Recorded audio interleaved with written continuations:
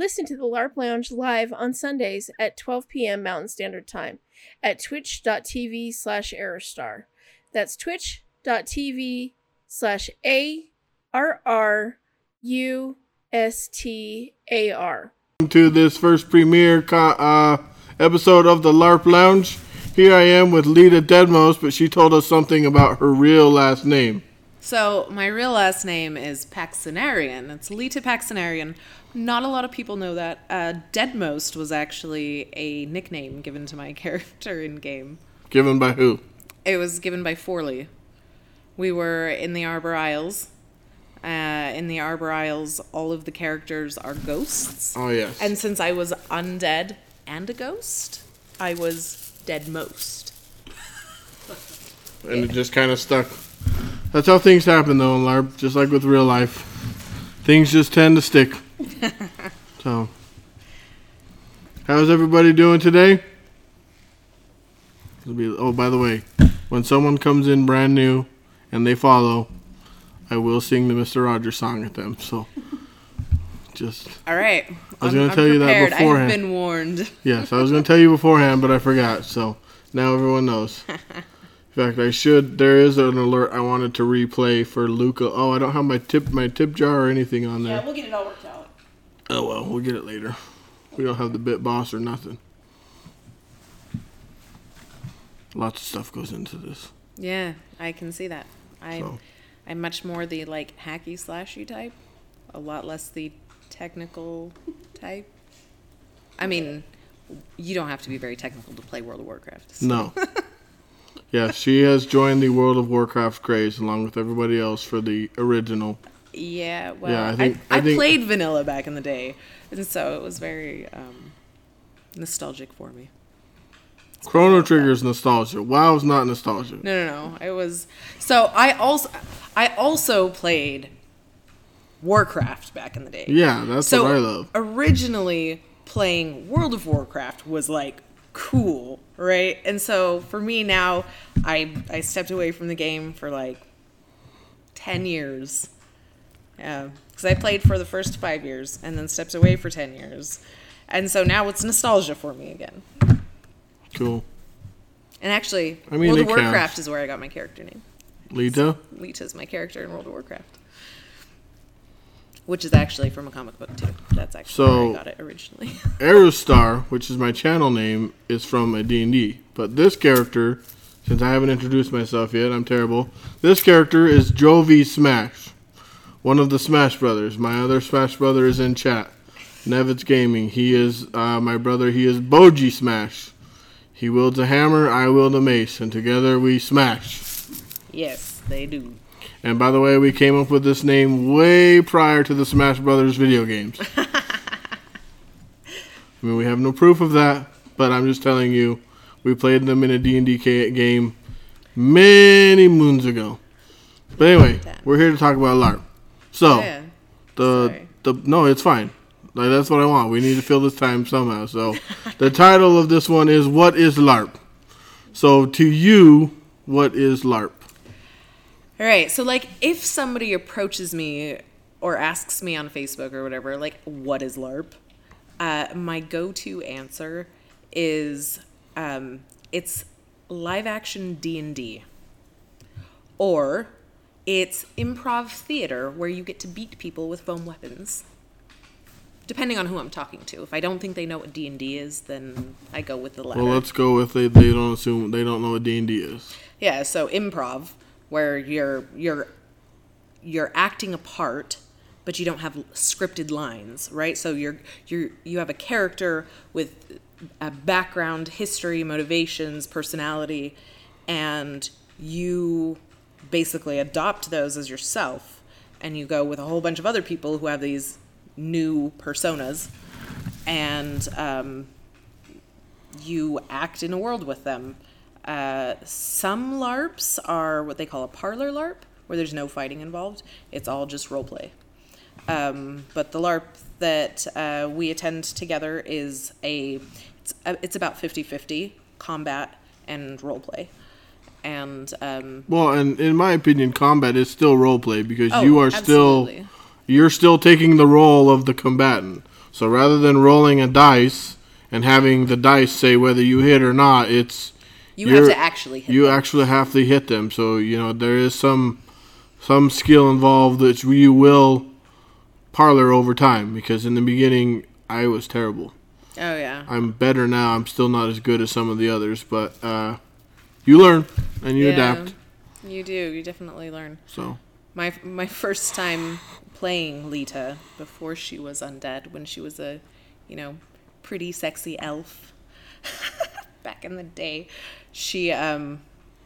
I was dual wielding 2 short swords, and I was garbage. I was on the ground more than I was up. And then I eventually switched to a 2-hander because I really liked the reach, be able to keep things away from me and hit them hard. But now I do sword and board because the board keeps me alive and the sword keeps them at bay. So for those of you that don't know the slang, sword and board stands for sword and shield. Right.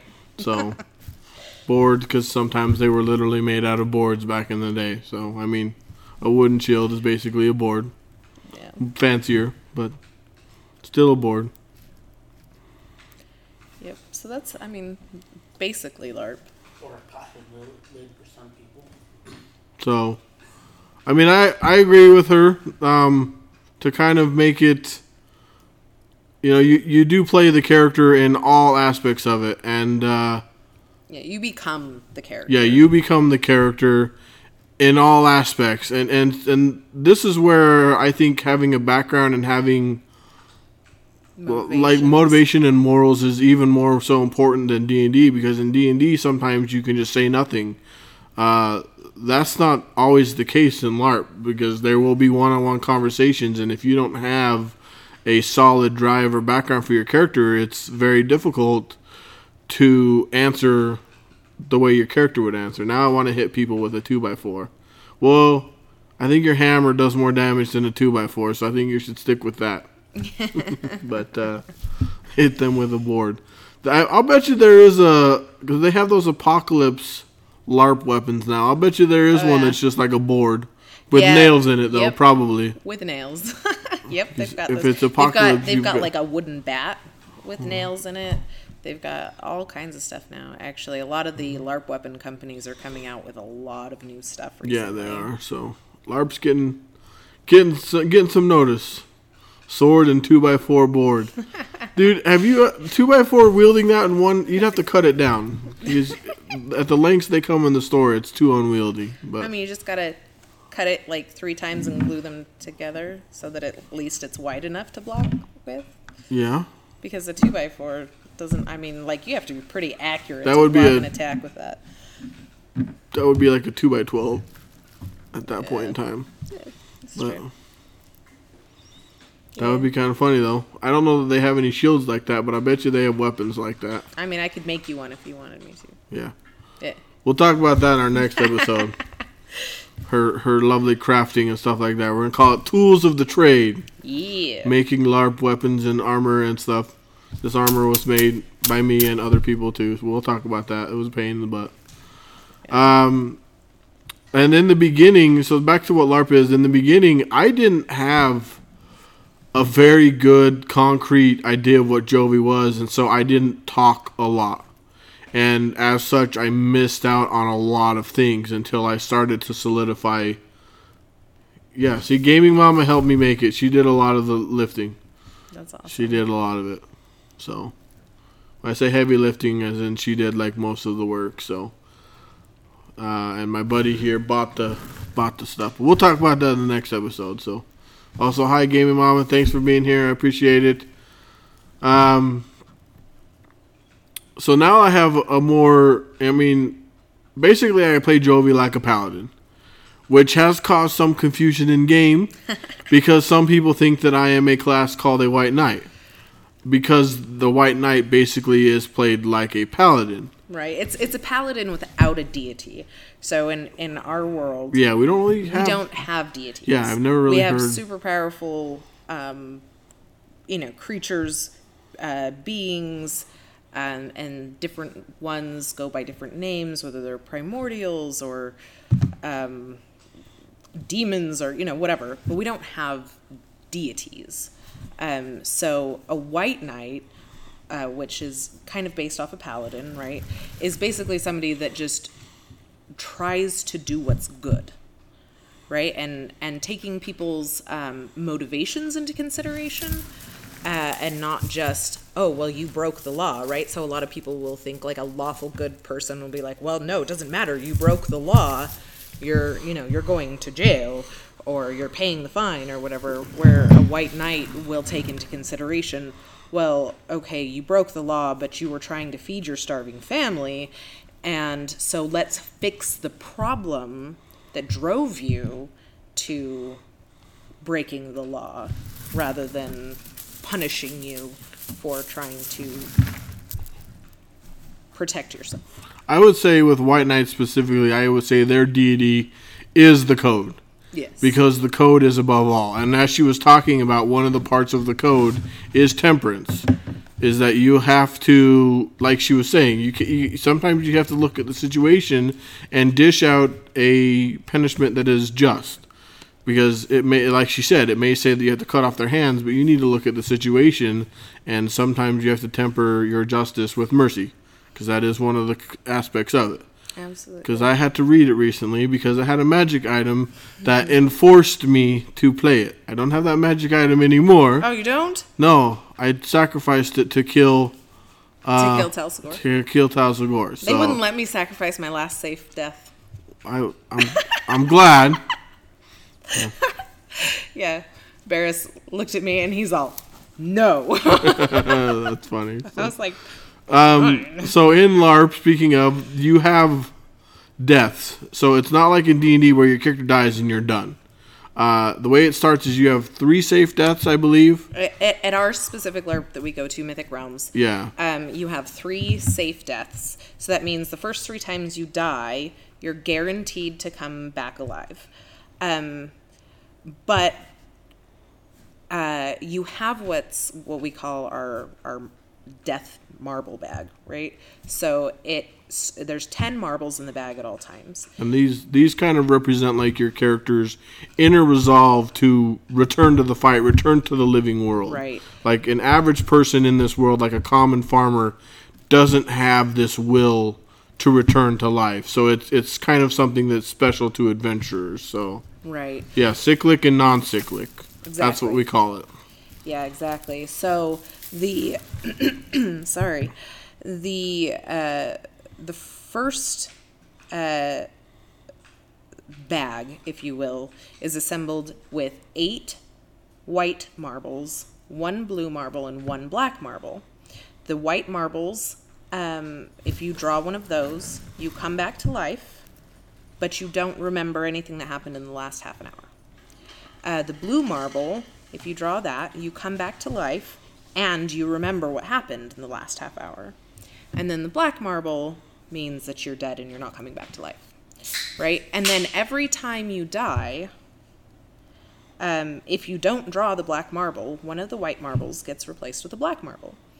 So the more times you die, the higher the chance is that you will draw a black marble. So my character has got 8 black marbles, 1 blue marble, and 1 white marble left. So if I die again, I'm not coming back. And the only reason that I've come back as many times as I have is actually because of plot. Because in-game, they had certain in-game mechanics or abilities that brought me back to life, even though I should have died. I drew the black marble. My soul was shredding into oblivion, and the demon that I had just given another part of my soul to grabbed my soul and said, no, it's a white knight soul that's too valuable to me, and pulled it back together. And that's how I survived that one. Yes, Storm Dragon. She has experience drawing the black marble. Oh, yeah.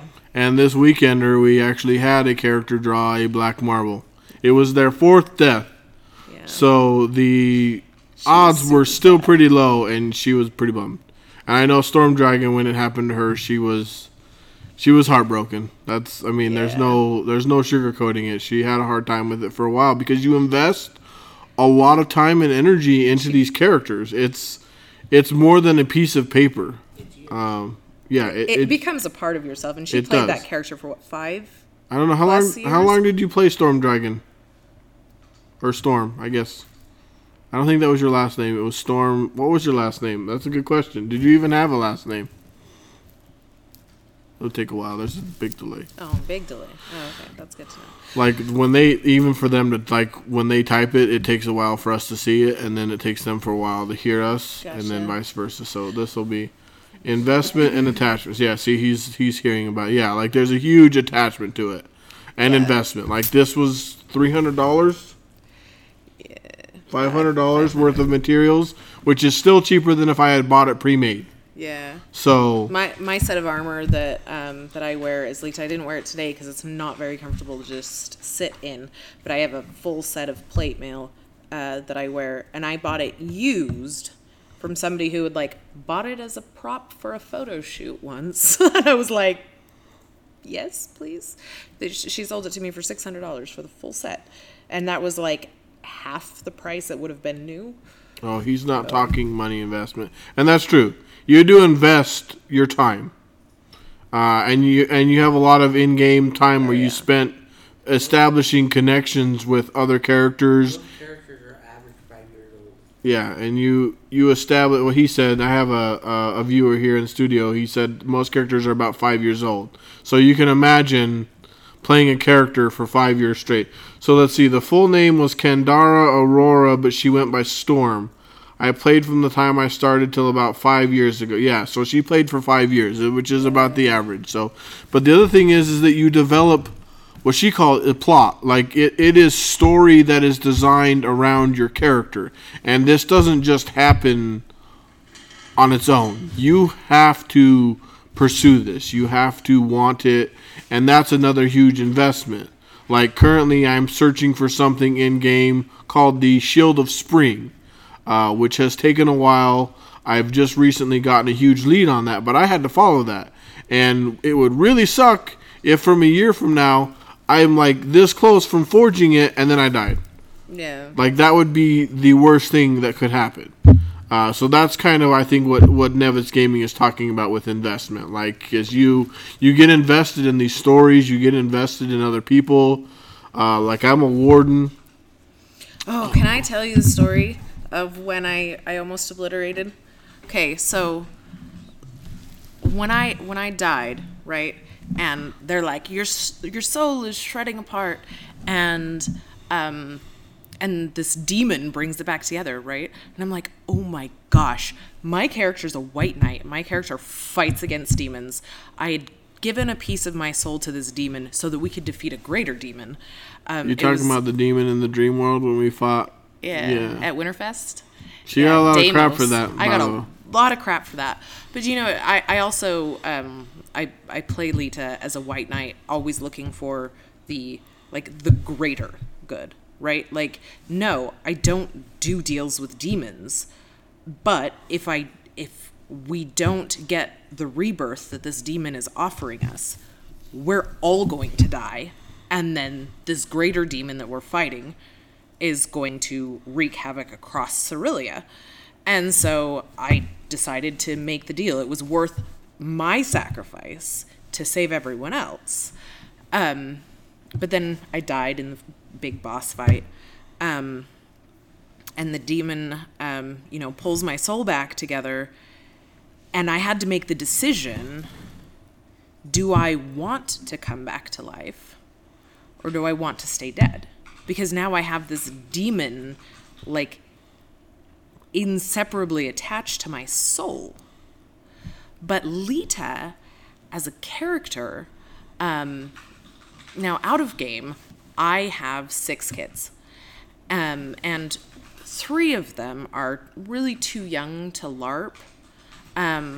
So I put in Lita's backstory that she has 3 nieces and nephews. Just in case I ever had to bring them with me, I would have a reason for having them there. And their mother, my Lita's sister, had died, right? And so I was in charge of them. And most of the time I paid someone else to take care of them while I, did the adventuring and earned the money. But when I was there in the circle trying to make that decision of whether I was going to come back to life or if I was going to let myself die permanently so that I wouldn't be attached to this demon, I thought about the children, right? Like, Lita's in charge of these children, and they're innocent, and they're alone in the world without her. And I walked up to one of the other PCs that I was role-playing with, who was trying to help me make this decision, and I was like, will you take care of the children? And I started bawling, and he started bawling, and he said yes, and then had to turn and walk away, because that investment, that, like, it's not just my character. Like, how is this affecting everybody else? If I die, you know, it's just me, right? I'm going to come back as a new character, and it's not a big deal, and that's kind of how I've always viewed it. But there in that moment, when I had to make that decision of, okay, well, it's here. Do you die? Or do you choose to come back to life? And I was so torn. And thinking about, you know, as a mom in real life, thinking about if this was the real world and I had to make that choice to leave my children forever or to be able to come back, like, it was so real and so vivid. I was on a high for like 3 days after that, because that experience brought up so many emotions and so much like adrenaline and attachment that it was the best LARP experience that I ever had. Was that like connection of, this is me, even though it's Lita, right? That's still a part of me, and that's still me making the decisions. Anyway, sorry. Okay, so I mean, that's good to know. I didn't know that there was that much involved in that, and the other reason she chose to do it is because she knew that if she didn't, I would have felt like a terrible warden for letting her die. No, because that was before you were my warden. Oh, because that was Winterfest. Oh, you didn't bond I didn't me bond you till after. After that. Yeah. Yeah. So when I'll get to your question in a second too, Outlander. I did see it. So, and that's actually a really good question. And if anyone else in the audience has questions, please feel free to ask them. So yeah, Nevitz Gaming took 5 years to get his hammer. So imagine if he was 4.5 years. At that point, he probably had all the materials. He maybe needed only one material, and then he died. Like, all of that would have been for nothing. So that's kind of what he's talking about with the character investment. So, Outlander asks, is there an alignment aspect, and if so, how do you determine alignment changes? So there isn't it's not as like a structure as like in D&D where there's lawful good, neutral good, etc. Characters will definitely show when they're made aspects of those alignment. So for example, my alignment, if you were to say I have one, is lawful good, and I just choose to play it that way. There isn't really like a strict structure where they're like, oh, this action made you change your alignment, because you don't actually have one when you design your character. So I play lawful good, so that means like I follow the laws of the land and I try to do good over evil most of the time, or every time.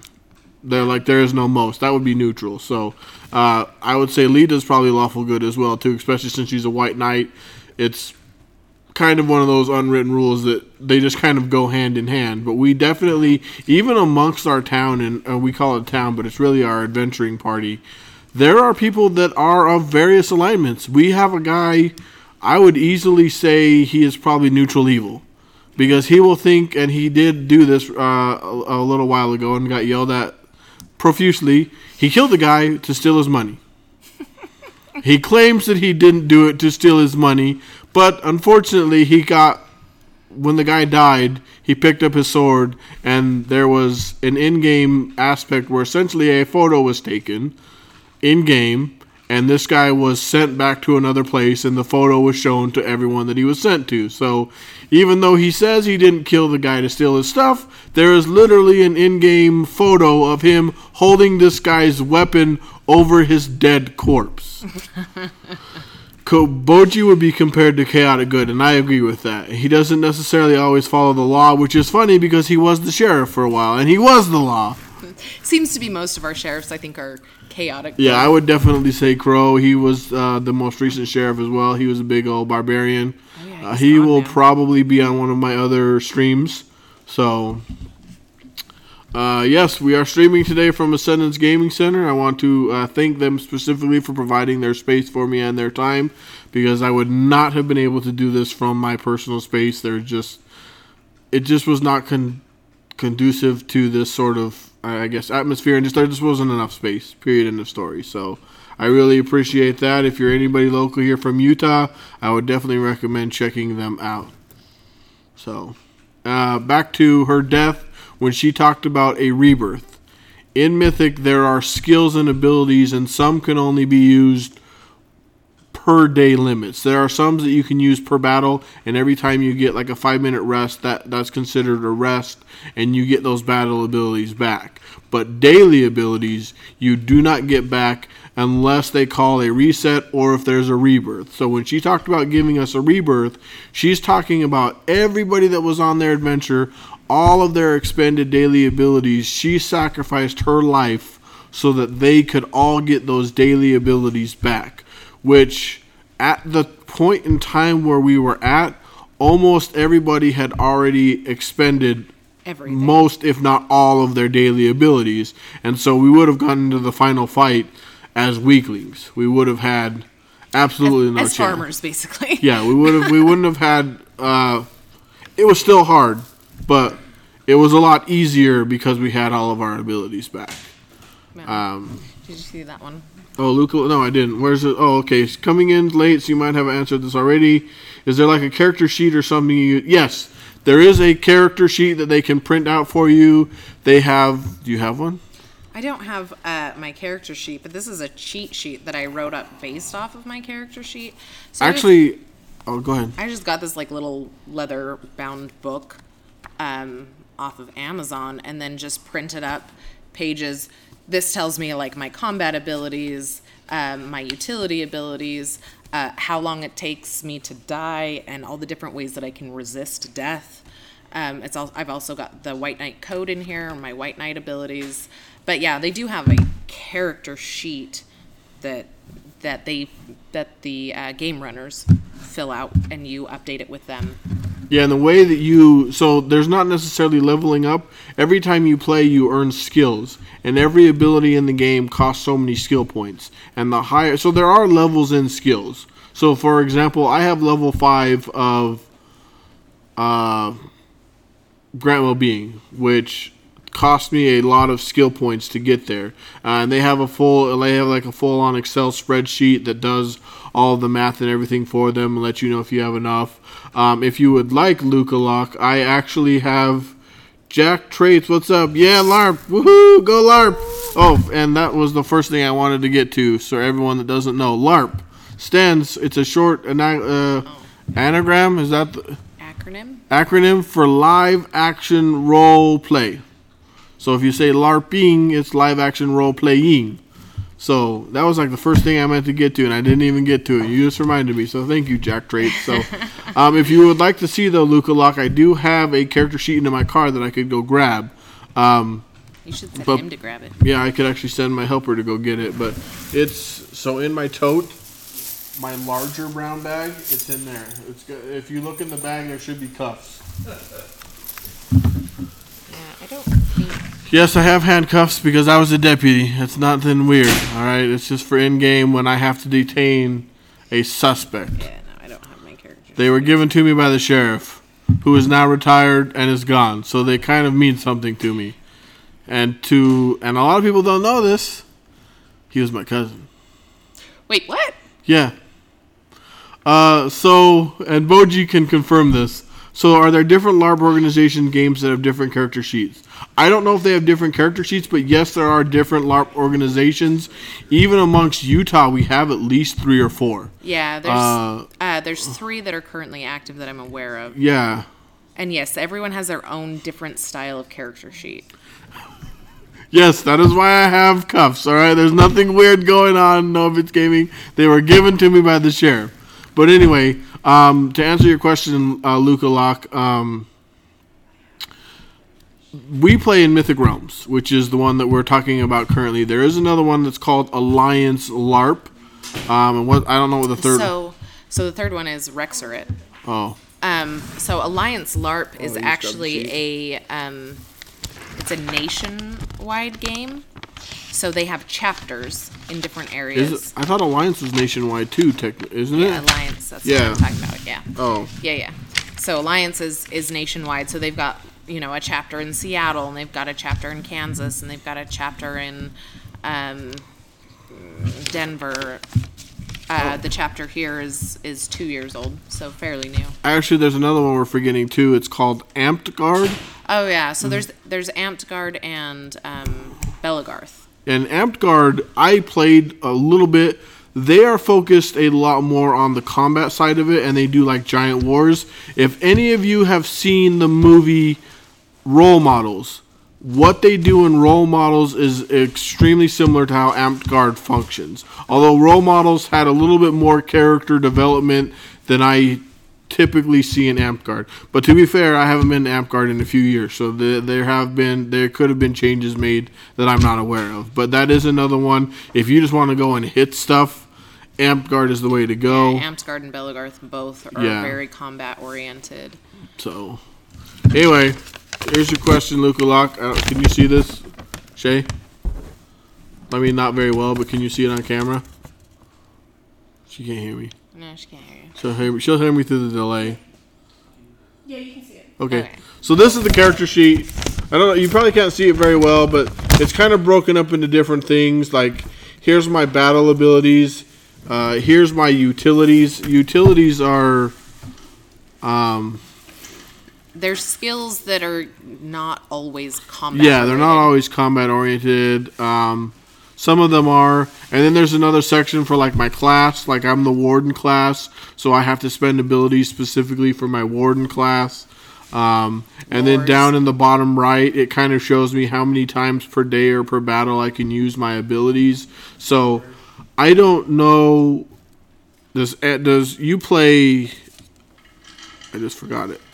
Alliance. Do they have a character sheet? So they have a website where you can go and generate your character, and it saves it in their database, and you can print it out from there. A lot of people actually, if you haven't like printed out your character sheet, in Alliance they require you to always have your character sheet on you. They call that your spirit. If you don't have your spirit, your character isn't alive, isn't there, right? So you have to have it on you. But it can be like handwritten, but it has to be physical. It can't be on your phone. It has to be a physical piece of paper that you carry with you at all times. See, because at Mythic you can have it on your phone. Yeah. So I literally have a paper one and I have a backup one on my phone, which is the most accurate one. And I only have them printed off every few months because sometimes the changes are so minute that I don't need a new sheet every time I update. So, yeah, Mythic Realms, I think you can go to the website and make your character there too. You start with 20 skill points. I've never actually tried it. You start with 20 skill points. It's in their rule book at the very back of the rule book. There's a quick start character guide, right? And it says, okay, choose one of these types of skills, choose one of these types of skills. But it doesn't go into depth or really explain anything. And you can't so you can print out a sheet and then hand fill it out. But that's really so that you can take that sheet to an open house and have them generate an actual character sheet for you. My only understanding of LARP is that it's sort of like D&D in real life, sort of. So that's why I was asking about sheets. Yeah, no, that's totally fine. Like, we appreciate any and all questions. Yeah. And you're right. Basically, it is like D&D, but you, instead of having your character say this, you say this. Instead of your character fighting, you fight. Yeah. No dice rolls. It's all actual. There's occasionally dice rolls for magic items, but that's more of like different. That's like the whole wow, need over want, and then if you want it, Right. you roll anyway. But you're rolling to see who gets the highest dice roll to see who gets the magic item, because there's a lot of us in town, and a lot of us want the same magic item, and that has been the fair way that we have discovered of doing it. So, and when it comes to the fact that you're role playing everything, it can get pretty intense, because if you have a okay, cool. Yes, it is cool. It's very cool. So, if you have a specific, thanks for being here, by the way. I thought you were in church, so I'm. Oh no, that was somebody else. But you've been talking to me a lot lately too, Luke, so I appreciate that you've been here. So, what was it? Oh yeah. So, like, if you have a very specific like idea set and everything in mind for your character, it does make it so that you might clash with other people. Do people cheat at LARP? Yes. Long story short, yes. There is a, kind of this whole thing of monitor yourself. Sometimes people cheat inadvertently because in the heat of battle, stuff happens and it's hard to keep track of everything that's going on. But then there are other things, woo for Stream Yay, Stream SLC. It doesn't happen very often, and if it is something major, we do have staff, and they can and they will step in. Yeah. I have been there for a conversation with another guy where it was pretty intense because he was cheating and he was consecutively doing it. I'm not going to go into details, but they were definitely on top of him. There was actually an event specifically where there was a monster walking around who was invisible. And there are ways to see things that are invisible. You have to have a spell. You have to have a headband that designates that you can see them. But there was very specifically a character who did not have that spell, who did not have that headband on, and he was watching this invisible character step for step. And he was an archer. And he waited until the thing became invisible and shot it immediately. And staff literally jumped in and was like, you couldn't see him. Your shot didn't count, and lose half of your abilities for the rest of this session. So, I mean, it was a pretty blatant one that there was a staff right there watching it, and he literally, if it is that blatant, they will jump into game, and they will address it. Yeah. And the reason why is because that ruins the immersion for everyone else, and it ruins the fun. Right. Yeah, thank God, yeah. So, I mean, there is cheating, but they do something about it. They're not just going to let it happen. Because, like something like that made that fight, if he had hit that guy, it made that fight a whole lot easier, and it took the challenge out for everybody else. And it's really hard for you to ignore the invisible guy that you can't see if there's another guy who's watching it step by, you know what I mean? Because it's kind of that whole mob mentality. When he starts doing it, you just inadvertently want to start doing it too.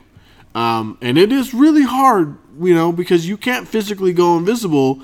It's really hard to ignore an invisible person. And when you have one or two people that aren't doing it, it just makes it that much harder to continue to ignore them. Yeah.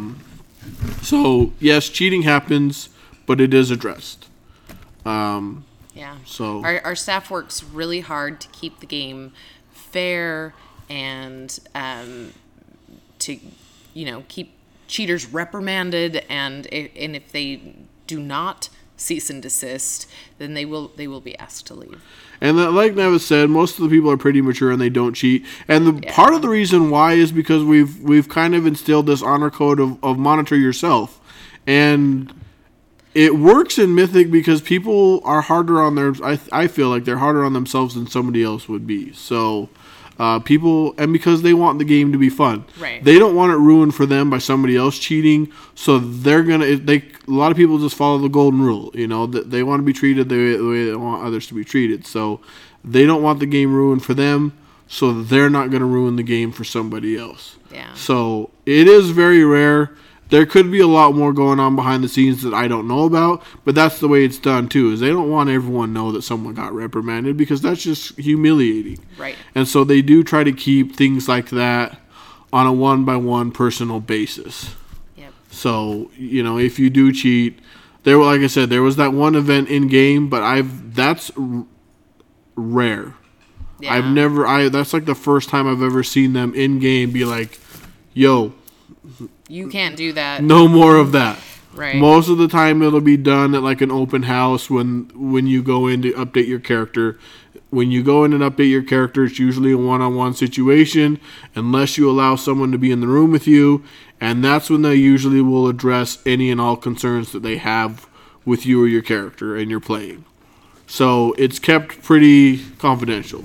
So that's another really good thing I like about it. So yeah, I think the biggest place where people cheat, but often inadvertently, is with their health.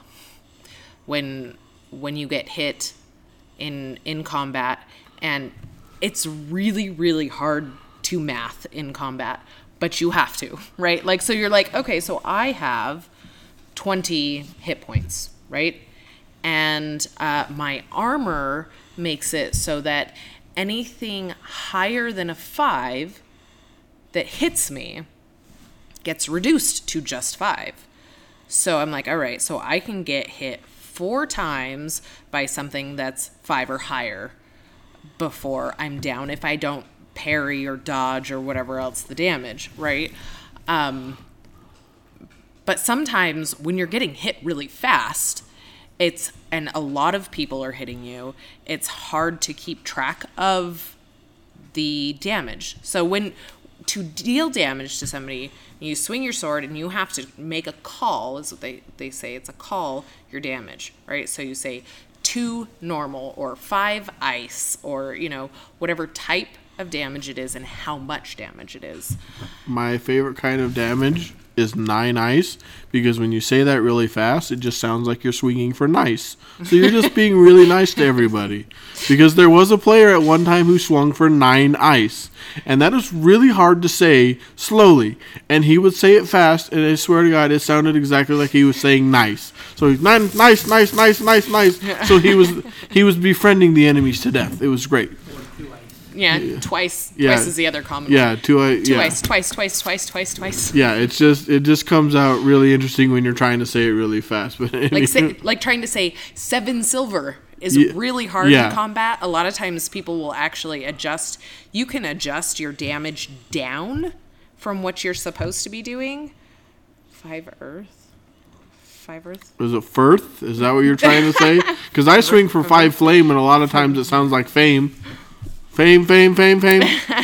So, fiber. Oh, yeah, he does, actually, because he can swing for earth occasionally, and sometimes when we're out of combat, he'll walk up to somebody and say fiber, because I have heard him do that, so that's kind of funny. So, yeah, so you get different, unique calls that happen because of damage types that make it sound really interesting, but so far 9 ice has been my favorite, just because you're loving the enemies to death. Nice. Kill him with kindness. That's literally what he was doing. So yeah, that's awesome. Yes, Nevitz game. Well, I'll let him answer that, but yeah, we LARP with Nevitz. Yeah, his character is Boji Smash. He is the brother of my character Jovi Smash. So he has been playing longer than me. So what were we talking? We were talking about something. I don't remember now. We were talking about combat. Combat with the hit points things and the cheating. It does happen, especially like over this. And Nevitz is right. He has a lot of hit points, and sometimes. So we have what are called PCs and NPCs. PC is what I am right now. I'm a playing character. NPCs are like everything that we interact with that's not another PC. So monsters. Sometimes traders, quest givers, royalty. Those are all NPCs. And sometimes NPCs you can see that they will get physically flustered and frustrated when they can't kill you. It's just something that happens when you take on the mindset of an NPC. You want to kill the enemies. And there are times where they will hit you a lot. And if you don't go down, they kind of get frustrated. And so that's the kind of thing that happens with Nevitz. He has a lot of hit points. He also has magical armor that does effects that they're not aware of. And so sometimes if they hit him a lot, and I've been guilty of this myself, I'm like, why are you not dying? But that's just it. You don't know their stats, so you should never. Or their skills and abilities, like hunker down makes it even harder to kill somebody. Like this last weekender, I had this happen to me. I could literally see it on their faces.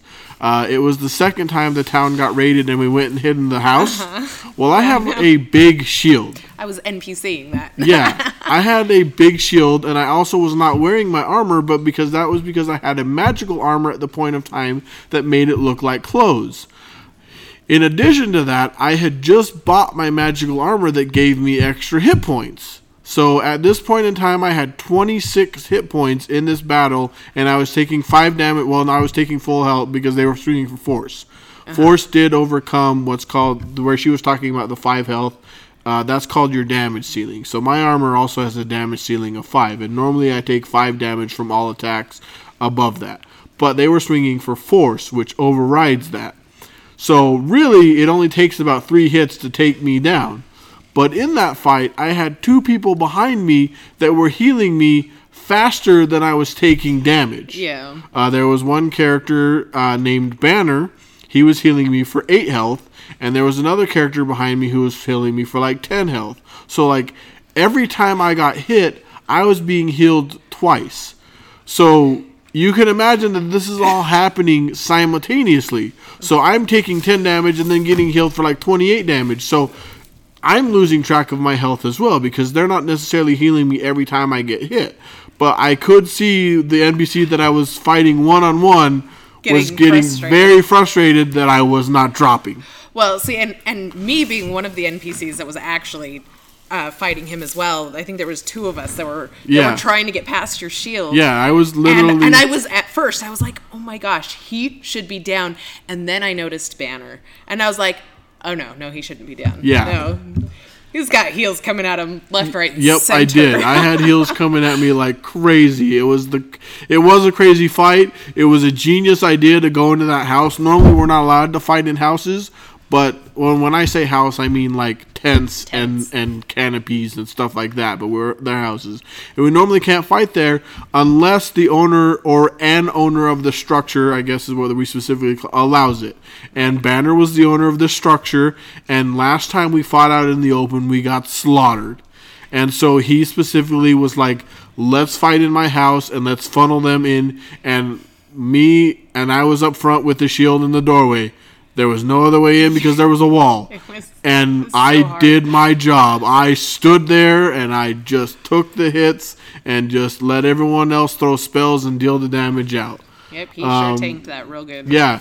Nevitz, unfortunately, got caught outside of the structure and got knocked unconscious and was bleeding. And that was there were a few people that were stuck outside. Well, in that fight, 5 people died. Yeah. One of them got herself killed.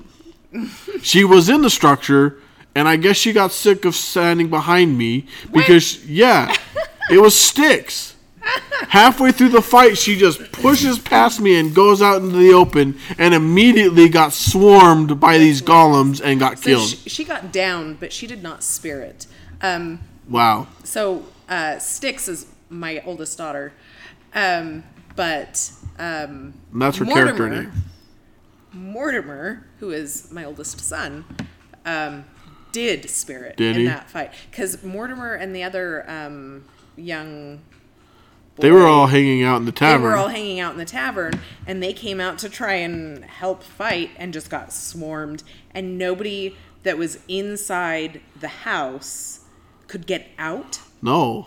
Because the NPCs that were playing, you couldn't move them. They were golems. And so all crowd control did not work on them. So you couldn't repel them. You couldn't push past them unless you could kill them and make a space. Bleeding buddies. I like that. Yeah, she went down right next to him and she pushed past me and the golem. She just straight up, and I even yelled at her. Because she's the one that actually ended up What I Killing don't Mike all Tenra. How does that work? You have cheers. Yay! Cheers. 500. 500. Holy cow! Thank you for that. How does that? I don't even know how that works. It says he shared it with chat. How does that work? Like, There's a button over here I can hit on my side that allowed me to do it. oh. That's pretty Since I know cool. you can't hear it. No, I can't hear. Well, and I can't see it either because I don't have the thing. Normally, I see I can see the alerts. So, thank you for that, Jack Treats. That is awesome. I really appreciate that. Also, remember it is September, so subs are half price this month. Got to put that shameless plug in there. But yeah, that fight was intense, and me being the frontline fighter holding everyone at bay made it even more intense. Well, thank you for that, Jack Treats. He says we are awesome. Yeah, I mean, we know. That's Lita coming out right there. Yeah. But another thing that I was talking about, so battles definitely get intense, and cheating sometimes happen inadvertently. That's basically what we're trying to get across. But another place where it can get intense is when you have arguments with other characters. Because Trying to separate that in character from yourself, it can get hard. it can get hard, but it also, at least for me, okay, thanks, Nevitz. I'll be right back. All right, we'll see ya. So let's see. The RP is my favorite part of D&D, and it's obviously a huge part of LARPing. Is it basically required to dress the part? How expensive is LARPing in terms of getting into the game hobby? Okay, we'll talk about that now, and I'll get back to the conversations later. So, how expensive is it? It is as expensive as you want it to be. Absolutely. Like, I chose to wear armor. I don't know that I would recommend it for everybody because I did not wear it over this weekend because it was 90 plus degrees every single day. And this armor is 25 pounds made out of pure metal. It gets hot. Yeah. And I did not wear it because I would have gotten heat stroke a lot easier than I already did. Yeah. I mean, No. I was in and out of character a lot, switching between piecing and NPCing this weekend, which made it easier for me to wear my armor because I was only wearing it for short periods of time. I did wear it Friday night because it was cool. We didn't start until like 8 p.m. It had dropped down in the temperatures. We were a slightly higher elevation, so I did wear my armor. But as far as it goes, yeah, they gotta watch me put my armor on, and that's how you know it's real heavy armor because I needed assistance. That's what I say. But anyway, I have to have assistance putting this on and taking it off. It doesn't just happen. It's impossible. So as far as making LARPing like affordable, I actually have a YouTube video doing thrift store costumes. So the character I played yesterday for Alliance, I literally made the character the day before the LARP, decided what she was going to be. I went down to Savers and spent an hour and a half looking through every single item of clothing that they had to pick out what I was going to wear that fit the period enough and got across like my character's personality. They've got cheap boots there. Like, I can put together a LARP costume for a starter character for like $30, $40. If you don't already have stuff at your house that you've worn for Halloween or for a Renaissance festival or whatever. And that brings up another point too, though, is that LARPing, the LARPs that we're talking about are all high fantasy, mid fantasy LARPs. There are LARPs that are strictly steampunk. There's Dystopia Rising, which is post-apocalyptic. There's various styles of LARP too, depending on what suits your fancy. Well, and another thing too, Luca Locke, is there is in an in-game mechanic called Mage Armor, where it is magical invisible armor. It can get pretty close to physical armor in ways of protection, but not. It will never be as good because they kind of want to reward people that do actually wear armor. But you can wear just clothes and buy magic armor and you will have protection. There are majority of the players in the game, that is the route they decide to go because they're not limited. Because I am physically limited in this armor. I can't bend over in the middle of combat to pick stuff up. Yeah. Running uphill kill in full plate mail is hard. Yeah, and I do kind of agree with Nevitz. Halloween costumes look good, but sometimes they don't stand up for LARPing. Sometimes they... But if you need but it's a great place to start. Yeah, if you need like a stopgap, something to wear for 1 or 2 months, you're probably okay. So you don't necessarily have to be a caster. We have a scout who she does melee combat, but she has magic armor. But yes, most casters wear magic armor, and that is a perfectly valid option. Yeah. As for your question, Outlander, let's see. He asked, "Do you guys ever do one-offs that aren't part of your regular LARP?" When you ask that, like, do you mean that aren't part of the regular story? Or what do you mean specifically that aren't part of the regular LARP? Like, yeah, because we've got several storylines that we follow, and different people will attend with different characters for different storylines, but they're all based in the same world. So, we have missions all the time that aren't part of the, I guess you could say, overarching story plot. Sometimes they'll be part of like a mini subplot, but that's not always the occasion. Like there was one time, and I know I'm pretty sure Nevitz had to do this too, but there was one time where the mission was literally to go help a guy build a sword. Now I say that, make it sound very unimportant, but it was the Sword of Summer, which is one of the 4 seasonal armaments, which are very powerful, rare artifacts. But that had nothing to do with the overall story of the game. All it did was give him a really awesome weapon that he was able to then use with his character. But it had nothing to do with the story. Stuff like that does happen all the time. Oh, yeah. In fact, a lot of the Wednesday adventures are almost essentially one-offs. They kind of save a lot of the story ones for weekenders. That's not always the case. Like, for example... Like, this is a good example of what became a subplot. We one time went to a enchanted forest, which was a mystic grove, literally to empower a rock so that a spell could be cast with it. We had to leave it there, and it had been left there previously. We were literally just going to go pick it up. Well, while we were there, we ran into the estate of a vampire who later reached out to us to help her defend her home from a bunch of orcs. Neither one of those had anything to do with the overall story plot, which was kill Tal Segor, but they were still events that made the game, that gave us something to do, and was relevant fed off to of the each world. other. But it was still relevant to the world. Yeah. That event, yeah. See, the event what I was talking about with the sword is why Boji runs around with the Hammer of Autumn. And as I spoke about earlier, that's why I am looking for the Shield of Spring. Because while we were on that adventure, we saw ghostly visions of all of these other weapons and armors being used. And we knew that they had existed at one point in time. And that's what set us on the path of wanting them. So there is another character too that wants the Axe of Winter. Those are the 4 armaments. There's the Shield of Spring, the Sword of Summer, the Hammer of Autumn, and the Axe of Winter. And supposedly, if all 4 of these are brought together, a cataclysmic event, either good or bad, will happen. So we're trying to get all 4 together in the hopes that something good will happen and that they will empower each other and we will become an almighty force to be reckoned with. But we have no idea. Yeah. That's pretty much, we never have any idea of what's actually going to happen when we pursue a goal. So when you start a side quest, can you quit halfway? Yes.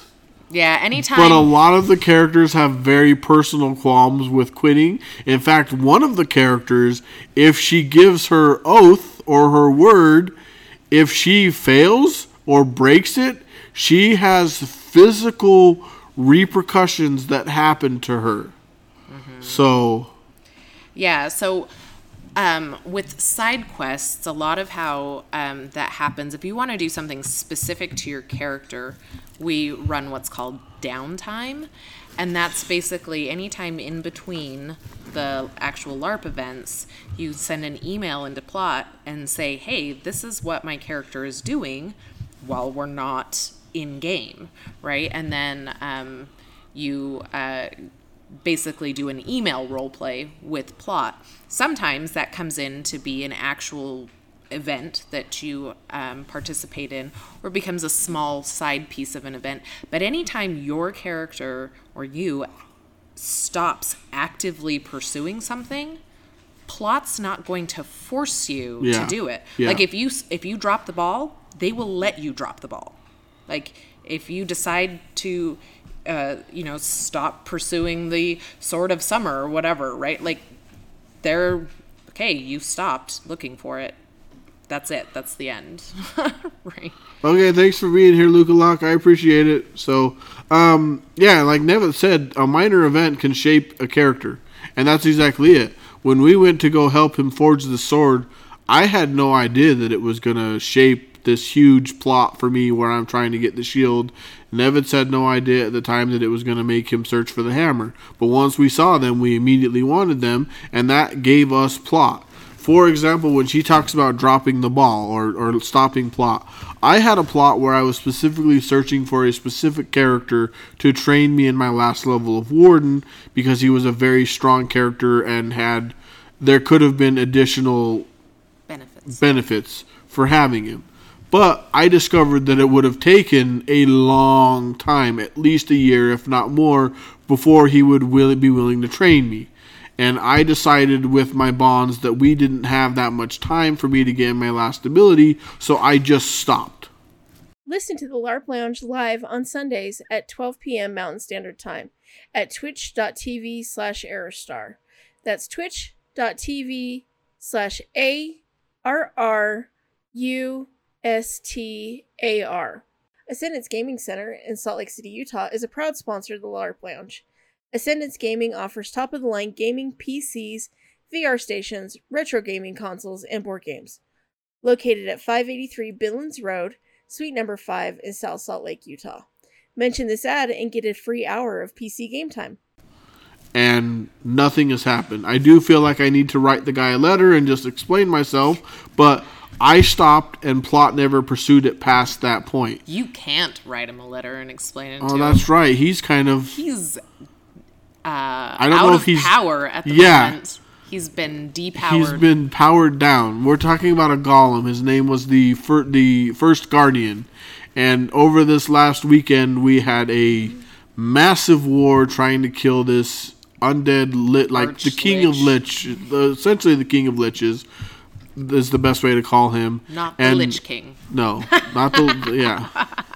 But we won, but not without many casualties. Yeah. And one of the casualties, at least for now, was the first Guardian. He fought him, and at the end of the battle, he powered down, which I don't think anyone has ever seen him powered. He's a very powerful golem, and he has never powered down, at least as far as anyone has ever known. So, but nobody even knows what powers him. Yeah, so nobody knows if he's dead, if he's recuperating.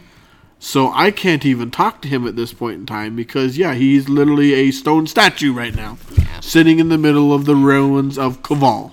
3 of my trainers died this weekend, so there's that. One of them was pushed into some void, never to be seen again, to be tortured for eternity by Tal Segura. And the other one died. I'm assuming he came back through the circle.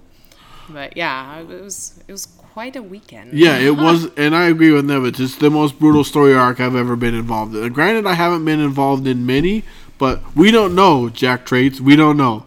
He may be able to be resurrected. He may be permanently powered down.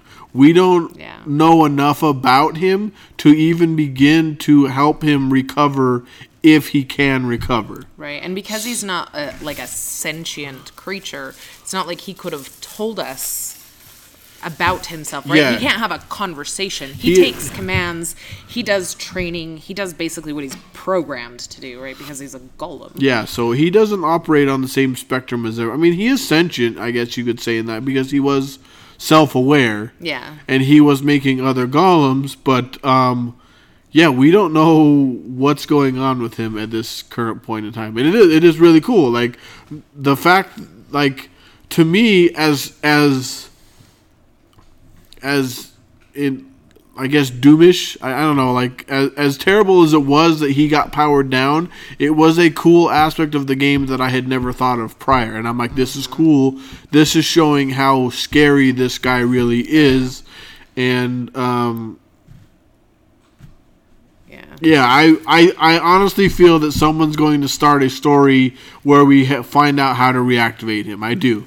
I feel like, or there's always groups of people that are doing research into the golems and the walls. Yeah. And so there are people that do know at least something that can actually look into it. Yeah, so as our viewer here said, there are always people that have been researching into the ruins of Kaval and the guardians and golems of Kaval. And so they might come to us in a few months down the road saying, hey, we know what's going on with him and we know how to fix him. That's my hope, because he's a very powerful ally that has kept the undead kingdom out of the ruins of Kaval, which they have been trying to gain control of for as long as the world has existed.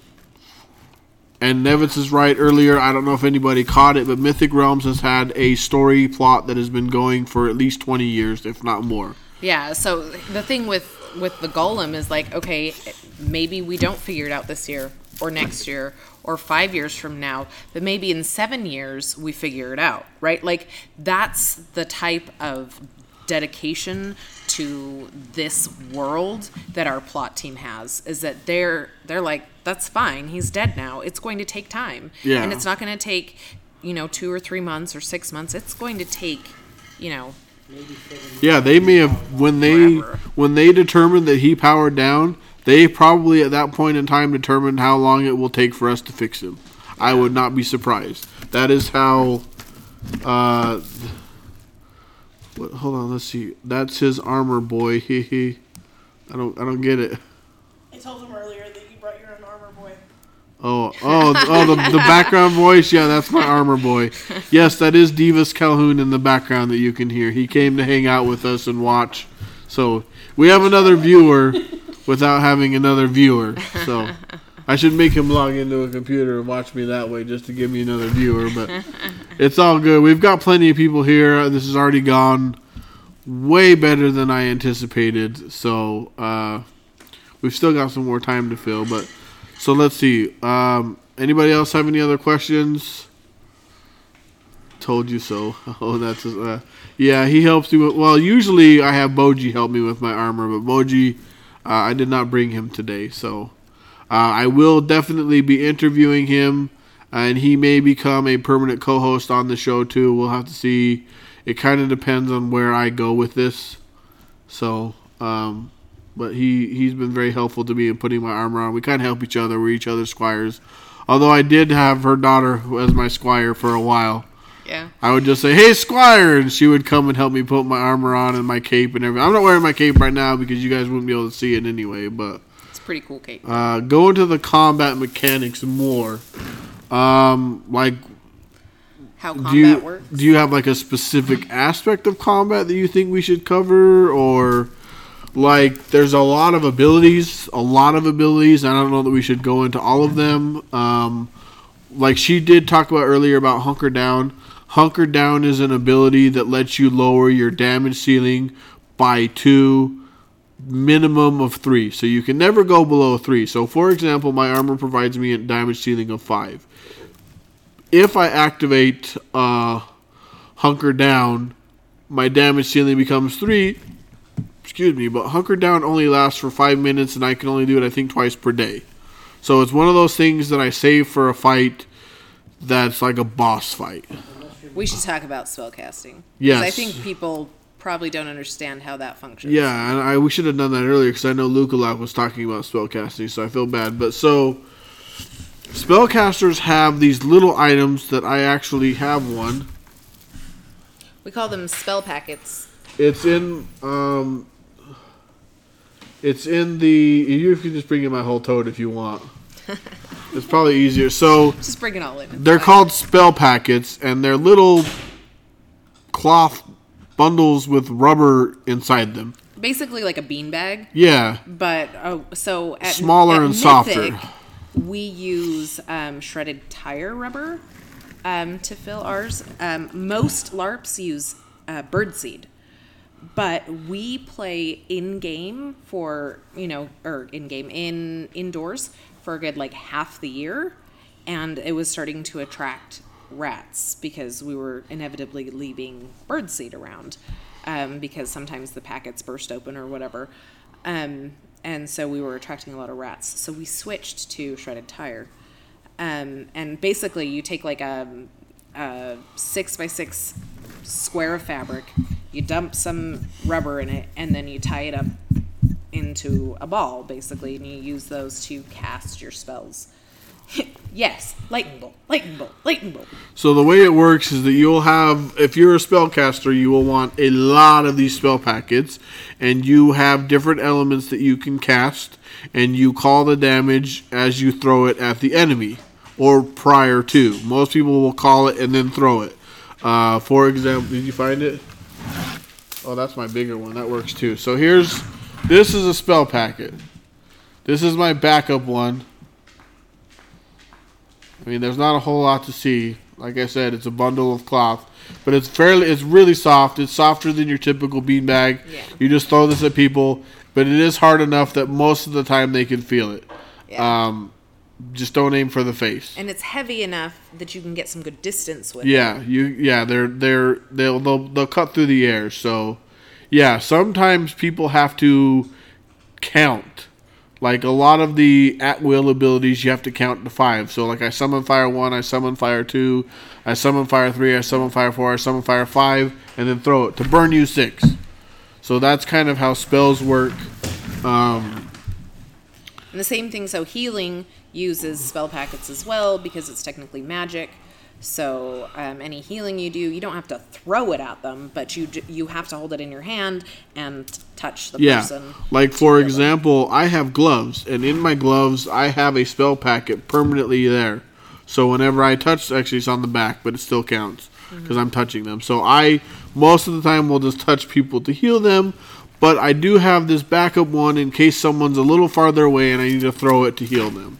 Yeah, you can throw to heal. I can throw. The problem is that this is in a bag with way too many items that I can't find it quick enough. So I need to get another bag of just a few spell packets. That actually brings up another good point as far as costuming is concerned, is having easy access to whatever you're going to need in combat, because you never want to be fumbling through bags and pouches while you're trying to heal somebody that's dying, or trying to get this monster away from you or whatever. You have to be very smart in how you use pouches and bandoliers and things like that to have quick access to whatever you need. Like this vest, actually, I just found when I sat down today, has one of my consumable items. We use popsicle sticks so that when it's used, you can break it to show that it's been used. This is a shadow polish, which allows me to use my damage ceiling against drain. But as an undead, that heals me, so I don't need it, which is why it's now expired. But I found it in my pocket. I don't wear this vest very often. Spells do have to be physical. So, because nobody has perfect aim, and we can't just say every time you... Because the other thing is that there are multiple NPCs, and they don't know necessarily who's being targeted unless they get hit with this.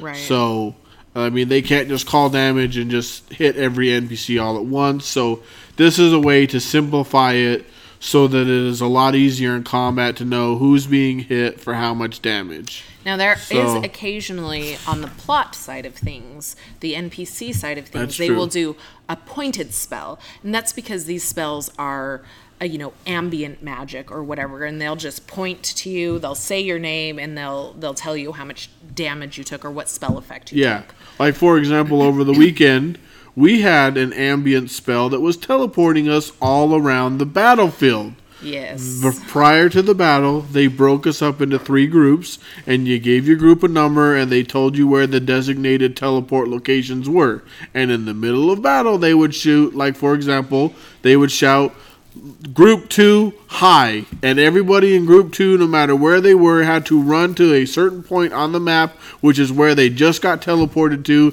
and then they had to get back into battle. Yeah. So spells aren't always physical. When they're coming from a PC, they're always going to be physical. Yeah. So I wear armor, so I tell NPCs to throw them hard at me, so I feel through the armor. Yeah. And sometimes, that's another point with spell packets. Some people get frustrated using spell packets. I don't like being a spellcaster because they don't feel them. Right, because people can't feel them. But if you can ever get eye contact with the person that you threw it at, you just say, "Did you take that damage?" And then they'll say, "Oh, like, did I, or I evaded it or whatever." So how do area of effect spells that affect a group work? You will have a handful of packets, like 10, 20, or 30, which will be designated prior by the spell.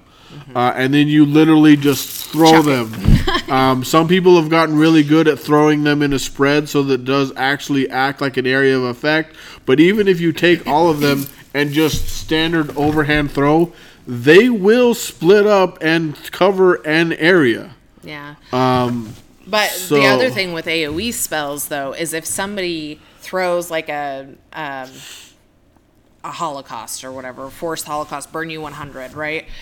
Or any other like mass packet spell. If you get hit with more than one packet, you're dead. You actually only take one packet of damage. You don't take multiple because it's the one spell. So I mean, there's like little quirky things about the way things work. Yeah, Dragon's Breath. That's what I was gonna like. Like that one is a 30 packet, and you literally just yell like, "Burn Dragon's Breath, burn you 100," and then you just chuck 30 packets all at once, and it works really well. Like they do spread more than you would think that they would, but they do spread out very well. So. Thank you for hosting me, Winged Vox. I appreciate that. I appreciate you being here. You're always here every Sunday. I appreciate that, and I'm glad you're here for this special first event, too. So I appreciate that. So let's see. What else did he want us to talk about? Spellcasting, calling damage. So, yeah, I mean, like, there are 4 damage types normally. So Jack traits... this LARP stream specifically, I don't know if I'm going to do it every Sunday or every other Sunday. This is the first one. I think I probably because I'm going to run out of people at some point. I mean, we're always going to have stories to tell, though. I don't know. I could probably keep you pretty stocked if you wanted. So I know I'm thinking of doing this probably every week, at least for the first little bit. So I just got a thumbs up for that. So there are plenty of people within Mythic that I can reach out to interview, and I do want to reach out to some of the other ones so that we can kind of get their voice in on this. But yeah, so as far as streaming this specifically, this LARP conversation, this will be every Sunday for at least 2 hours. I mean, if we end up going longer, that's great. As far as I also stream on Thursday nights. I call that my Throwback Thursday, and I stream typically, I don't always, but I typically will stream old school RPGs. Like I'm going to start Wild Arms, and I'm going to only play it on stream. I asked because I love this. Thank you so much for doing it. Well, as much as I appreciate that, this wasn't my idea. I am glad that I'm doing it, but it was actually the person who's running the camera and everything else. Her streaming name is Mr. Cheyenne. This was actually her idea. We talked about it a little bit because I was kind of in a lull, and I wanted to do something, and there she is. She's waving. So, and this is my first attempt at it, and it has honestly gone as well as I had hoped. So, and I'm glad you like it because it's kind of a niche. Not a lot of people know a lot about LARP, and I wanted to kind of break through some of the myths and legends and some of the misconceptions about what LARP is and isn't. So, and I felt like this was a good forum. So, yes, thank you, Mr. Cheyenne, I call her Mistress. It's a joke from the very first time she came into my stream. So, Mr. Cheyenne, this is her idea. So, she's like, why don't you talk about LARP? That's something unique that you do that not a lot of people do. And immediately a light bulb went on, and I was like, that's a great idea. So, Absolutely. And I'm glad that you're liking it. I really am. So that makes me want to do it more. So, and for those that aren't here, we're going to try to turn it in. That's why it's a podcast and game show, because I am going to try to edit the audio afterwards. We're going to work on that together and actually make it a podcast for download so that you can hear us later.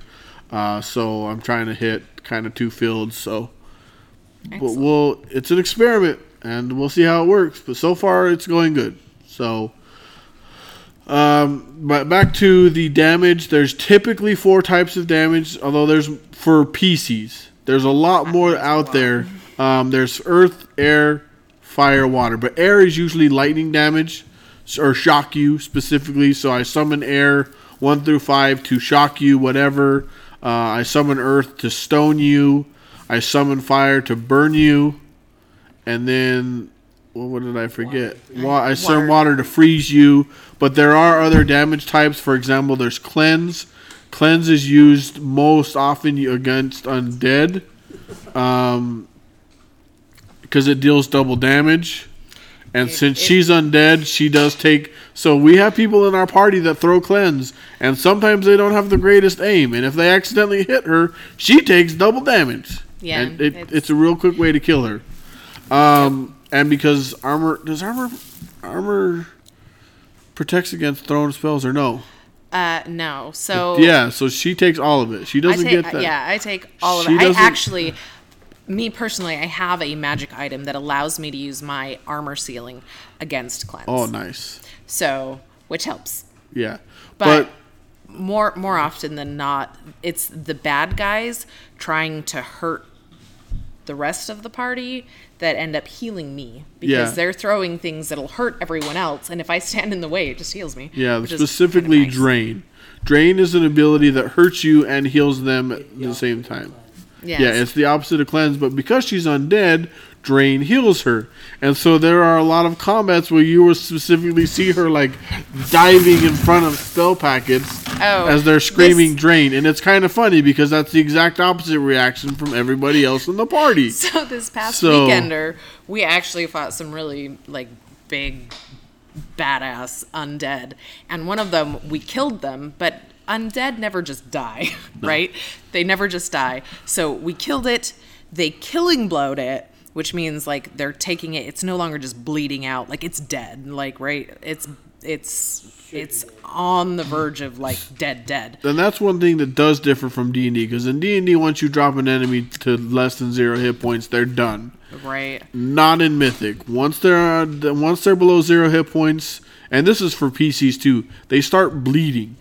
Yeah. And you bleed for so long, but if someone heals you during your bleed, it's a whole lot easier to heal someone from their bleed count than it is from their death count. Same thing goes for enemies.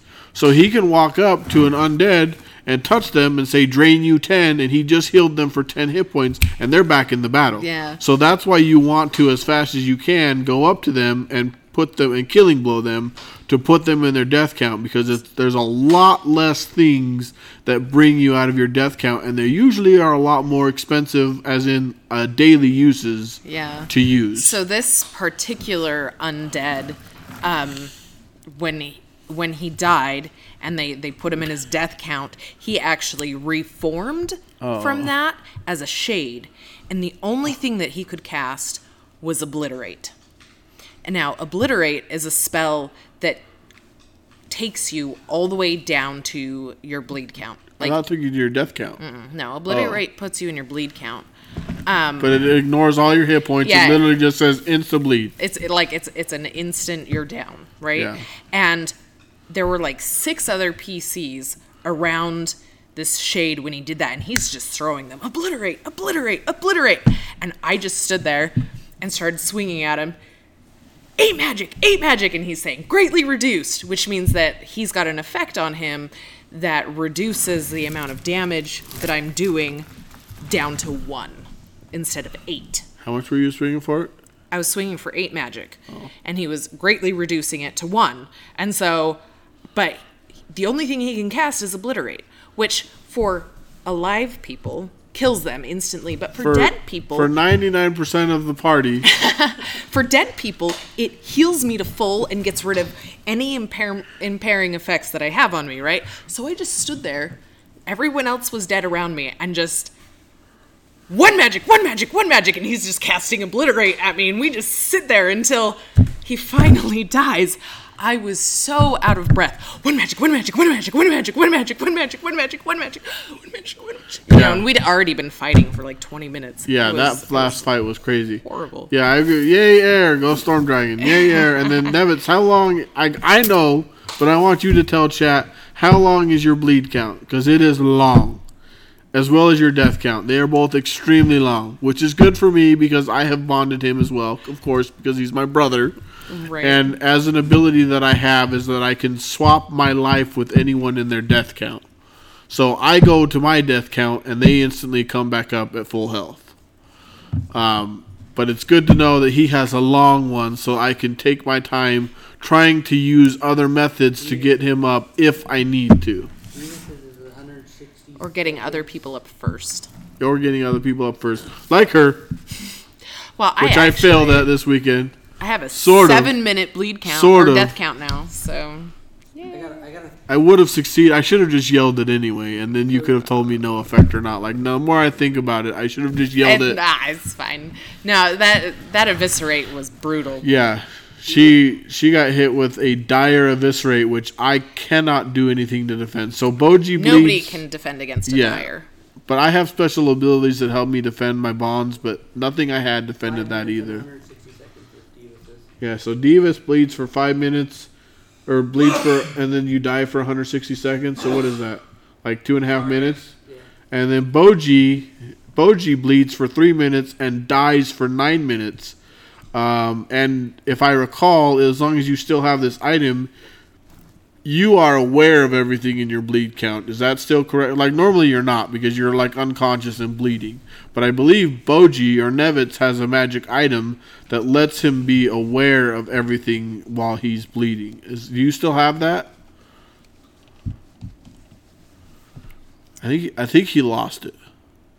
I think it was something that was given to him by... Yeah, it was given to him by...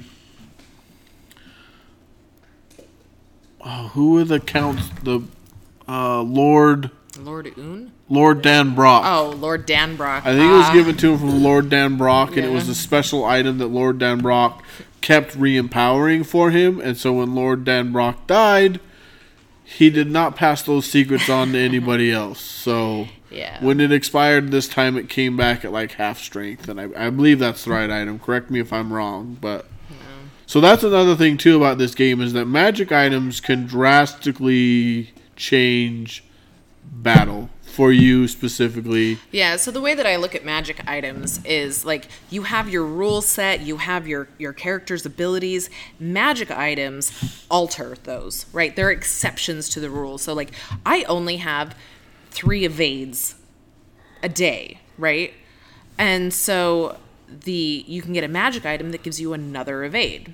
So it's altering the rules. You have your base rules, and then your magic items tweak that, right? Like you're unconscious when you're bleeding, but this magic item allows you to still know what's going on. Yeah, he did. It was from Lord Dan Brock, and that item increased his bleed and death count. Nice. So yeah, he had a lot. So he had a lot more than he has now, but he still has a lot. Partially because he has Survivor, which is an ability, and because he learned the Warden Survivor, which have you bought yet? No. Buy that, dang it! It would have helped. Okay. So I know, it would not have helped. Not in that fight, it wouldn't. Dire Eviscerate literally says you're in your death count for 1 minute, and that's it. Regardless of any other abilities you have, it says... Screw you, go by. Yeah, it gives you basically 1 minute to live. And when you're behind the front, like behind the enemy's front line, and people are trying to fight their way to you, 1 minute is not a lot of time. And that's why she died. Is That's why I because died. I originally was like, okay, I need to get to her with my to get to her with lay on hands, and I was trying to go all because what happened was, and I'll get to your question here in a second, Miss Cheyenne, because that's a good question. Is she went down, and there was literally about 2 feet in between us. And the second she went down, one of the guys running the game ran between us with blue tape, which represents a magical barrier. And so literally the second she went down, a magical barrier was erected between me and her, so I could not touch her. So then I was trying to go all the way around the front line to get to her to use the lay on hands, when the whole time I had an ability that I talked about earlier, the death swap, where I could have just looked at her and said, death swap. And I was panicking, and I didn't think about it, and by the time I thought about it, it was too late. So that's what ended up happening to her. It was a combination. I should have just called it anyway, because if it was no effect, I would have gotten it back. So she started taking off her armor prematurely, and so I assumed she was dead. 3 seconds. 5 seconds. You said Whatever, 5 5 seconds. seconds Well, 5 premature, seconds would have saved your ass. I mean, it's true. 5 seconds sometimes. Like, really so I looked over at her and saw her taking her armor off, and I assumed that her death count was already over, and so I was like, oh, shit. But I should have just called the ability anyway, because then she could have told me no effect, and I would have never wasted it. But Miss Cheyenne asked a great question. Can you start out as an NPC, or do you have to start as a PC and work up to being an NPC? Yes, you can start off as an NPC. In fact, that's what I did for a very long time, which is why I came into game as a 200 skill point character. I built up my points over like a year and a half of NPCing. Now, here's the thing. When you have a strong character, they still make you play your character at least once as a beginning 20 skill point character. Yep. So you cannot come in as this big 200 character your very first time. You have to at least come in once as a 20 skill point character to experience the scares of being 20 skill points. And the event that me and Nevitz chose to be 20 skill points was one of the scariest events of the whole year. And the whole time we were just like running around screaming like, don't die, don't die, don't die. Like we picked the worst event to come into at 20 skill points. And it did die. No, we didn't die on that one. You did die at that one. Did we? Yeah. Yes, we did. We were Jack sacrificed you guys. Yeah, we got our we were bodyguarding someone. And the whole time I was screaming, we're running into a trap, we're running into a trap, we're running into a... Did I just move the camera? Yes. The whole time... Good job. The whole time I'm screaming, we're running into a trap, we're running into a trap. And they're like, no, we're not. I'm like, yes we are, because the whole time these enemies have been fighting us, and now they're fleeing for a reason. And then sure enough, we turned a corner and got surrounded and cut off from the rest of the party. That is hilarious. And the guy we were bodyguarding went, oh, I'm out. And then he blinked or something. I don't even remember what he did. Yeah. And the two of us just got murdered. And then we got drug off to a secret room where they let us slowly die. Yeah, being drug away and hidden is by the worst. NPCs is the worst. And another common way people die. Because then nobody can find you. Or get to you in time. Oh. You can push it back if that's what you need to do. There we go. Camera was hit by a dire slay. Man, if I can cast dire slays with my hand, I wouldn't, because necromancy is illegal. That's right, necromancy is illegal. Dire's not next. I mean, depending on where you are. Oh, Necromancy no, dire is not necromancy, is it? Dire is not necromancy, no. It's a primordial ability. Yeah. Yep. Good old Dr. Pepper. Camera down. Haha, yeah. Camera went down. Sorry, guys. I got a little too excited. It's a different table now. You can shake that one all you want. Yeah, now you can pound the table.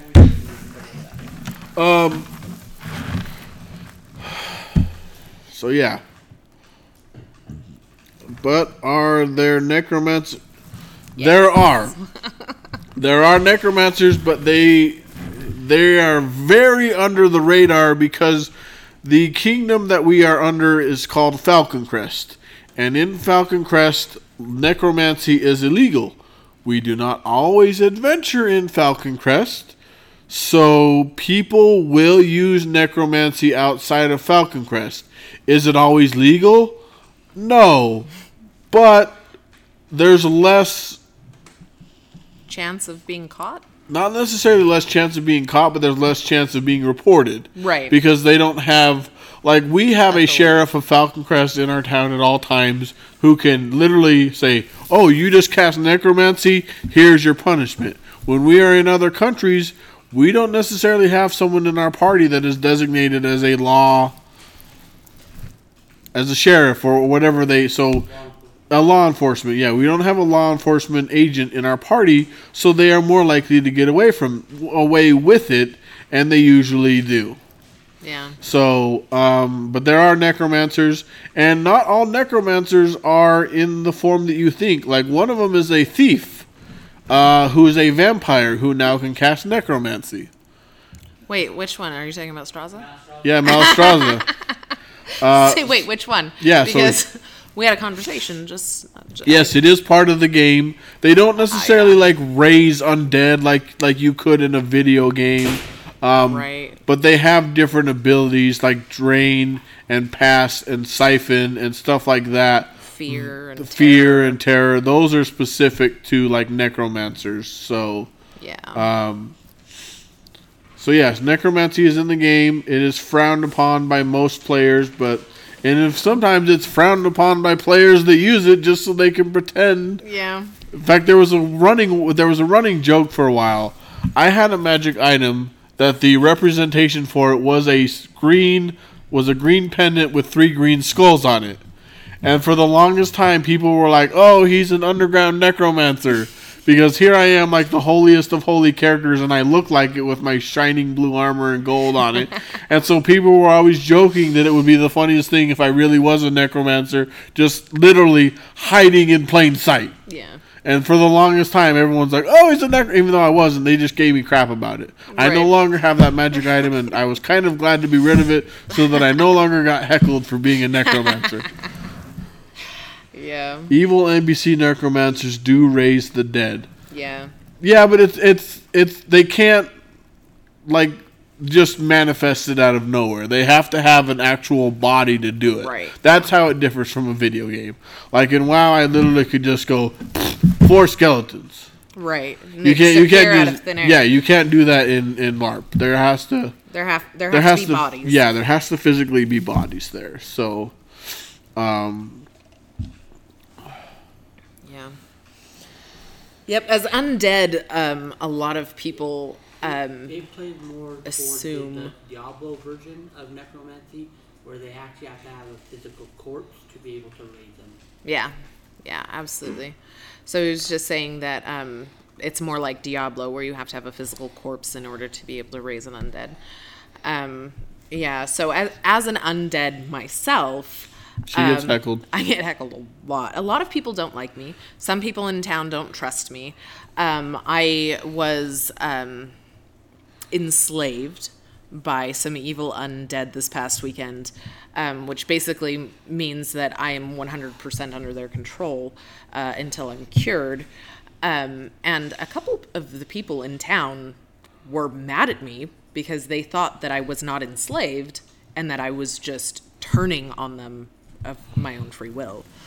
And so it's really interesting to play this dynamic of the white knight, right? The person that does good at all turns and is always looking for the greater good and trying to help everybody out, and being undead and having necromancy so distrusted, and people are like, how can you be undead and a white knight? Aren't those things opposite? I said, no, because necromancy is a tool.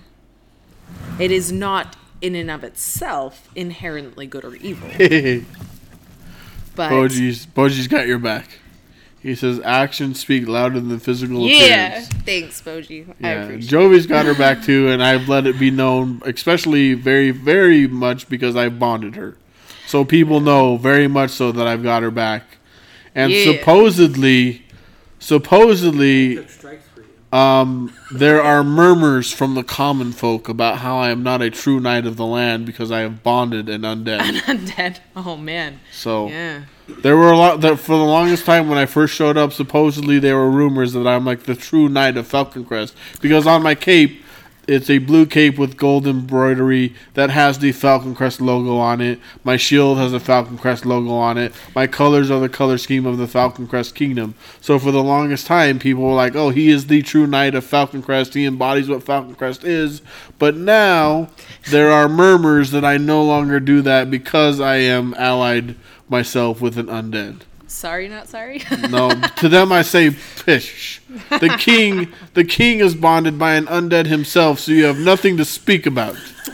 So if anything, I totally embody it. Actually, isn't the king's role different backwards? Yeah, it's the exact opposite, but it's still the same thing. There's still a bond Because between he's an the white undead. knight that's bonded by an undead. Undead. Yeah, it's the exact opposite. Right. We have the exact opposite role from the king and his bond. Yeah. And her bond died this last weekend. Or your teacher. My teacher. And the king didn't die. The prince did. The prince. We don't know if he came through the circle yet. Yeah. If he didn't, it's going to be interesting because he was just named heir to the throne. And if he's dead, they're going to have to name a new heir to the throne. So these are the kind of things that happen in game. There is political intrigue. When they were about to name an heir, there was a lot of political intrigue that you didn't have to be involved in if you didn't want to. Right. See, how long does it take to get ready for LARP? That depends on your costume. And it also depends on, like, what aspect are you talking about? Are you talking about how long does it take for plot to get ready for LARP, or as an individual player to get ready for LARP?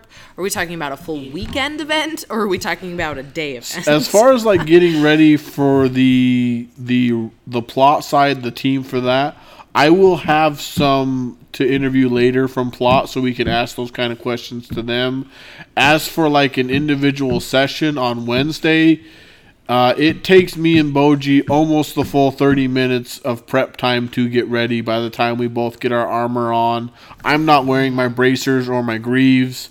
I should be. I forgot about them. But or your coif. Or my, yeah, no. No, your coif. Oh, yeah, I'm not wearing my coif. If I would have to twist my whole body to talk to her if I was wearing my coif. Because unfortunately it gets caught on my scales. And so I can't turn my head at all. So yeah, I have a full-on get-up that takes me a while to get on. But as she was talking about earlier, if you're trying to just start a character, you could just go real cheapo to the thrift store, find a costume, you don't even have to come to an open house necessarily. There's always numbers of people you can reach to make a character. You could decide Tuesday that you want to play LARP, at least with Mythic Realms, and assuming that you can get someone to make you a character, you could be playing the day after Wednesday night and be ready to go. Yeah, you actually don't even have to have an official character sheet or anything like that to come into game. Don't they have starter sheets that they just give you? So there's a sheet that you can print off that's in the back of the rule book that you can fill out, and that's all you need to be able to start playing. You don't even have to have a character sheet as long as you have a notepad and you can write down and how many uses you have of it. You just need to have something written down on paper of this is what you can do, so that if anybody asks you, hey, how did you avoid that damage or whatever, you can pull out your sheet and say, this is what I did. And that's just to keep people honest and avoid cheating and things like that. That's the whole purpose of keeping the character sheet on you. Yeah. But yeah, if you want to come play, like for me, like with the whole makeup, the first several times I did my makeup, it took me probably an hour to do my makeup. But I do it every week, sometimes twice a week. And I've been doing that for almost 2 years now. And it took me 10 minutes to put on my makeup before coming down to this because I just know what I'm doing now. Yeah. Right? So, like, as far as being a brand new person trying to get into LARP, at least with Mythic Realms, it could take you less than 24 hours. Yeah, absolutely. So it's pretty... We try to make it as easy as possible for beginners to get into it.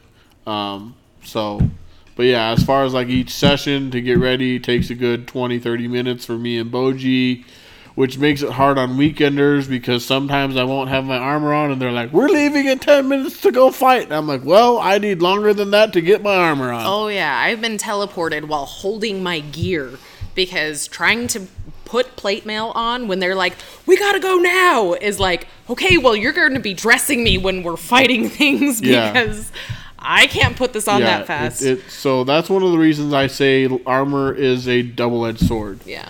I like the protection it offers me, but it's hot, it's restrictive of your movement, and it's not easy to put on. Yeah. So, and as you can kind of see with this, with my padded little gambeson for my neck and my chest, or my neck and my shoulders, I still can't move my neck as much as I want, and the whole time it's rubbing underneath my chin, so it's not very comfortable. And if you can't see, I've got a scale right here that is constantly sticking straight up into my armpit, which I need to find the tools and fix it. Yeah. So I have a constant reminder that, hey, I'm wearing armor because here's a thorn literally in your side from your armor. Just asked if your armor was custom made. That is nice armor. Is it custom made? Thank you at Nevitz Gaming. It is custom made. We bought the materials. My good buddy here who's watching, Divas Calhoun is his character name. He bought all the materials, and me and Gaming Mama put it together. I came up, and it has been modified since its very first, so this is like version 3.0, I guess you could say. This is like the third or fourth time it's been modified because originally this gold, yeah, that's where it is, was not as prevalent. It was just kind of around the whole neck, but I wanted there to be more of like a triangle. And originally the neck was circular, and then it was square, but it was too big. So yeah, this is the fourth iteration of this armor.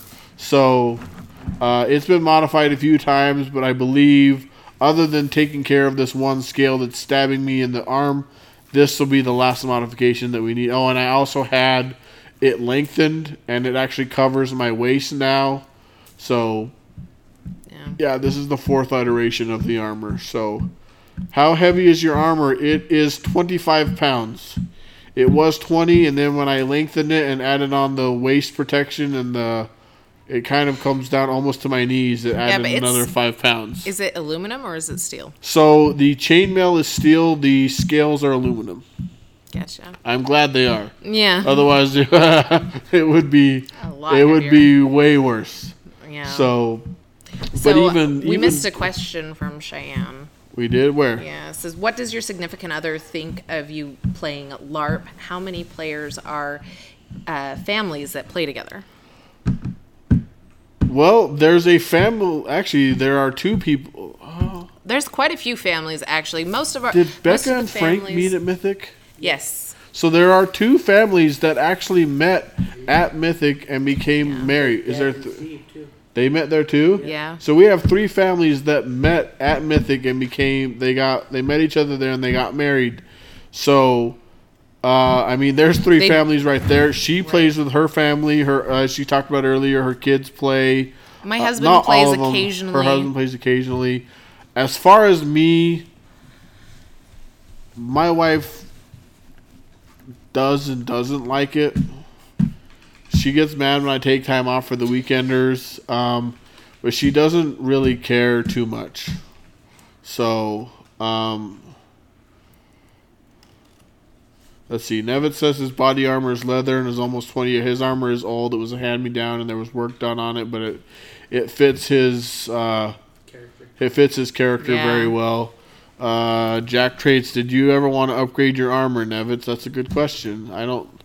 I know that me and him have talked about it a little bit, but I'll let him answer that because that's for him directly. But so yeah, my son loves it. He's only 3.5 now, and when he came last year to all of the weekend events, he had his own little knife that was given to him, and he's running around swinging at people. And there's other kids there too. It's becoming, because of the families that run it and everything, it's becoming more family friendly.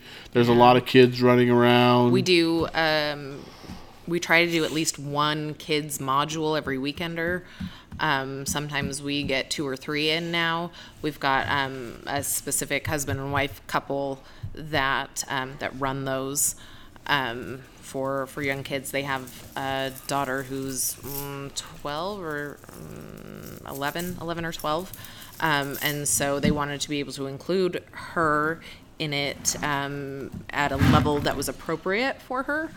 And so they've designed kid modules for the kids. I think there's about 6 families that all like husband and wife and children play. So yeah. It is very family oriented. At least Mythic Realms is. I can't speak for the others, but but especially because a lot of the people on staff are a family now that met there. They are a lot more family oriented and think about it a lot more now that they are. And a lot of us are getting older at the exact same time too. So it's kind of funny to, like this year they were like, we will not be fighting after 10 p.m. on the weekenders, and we will not start past 9 a.m. That used to not be a thing.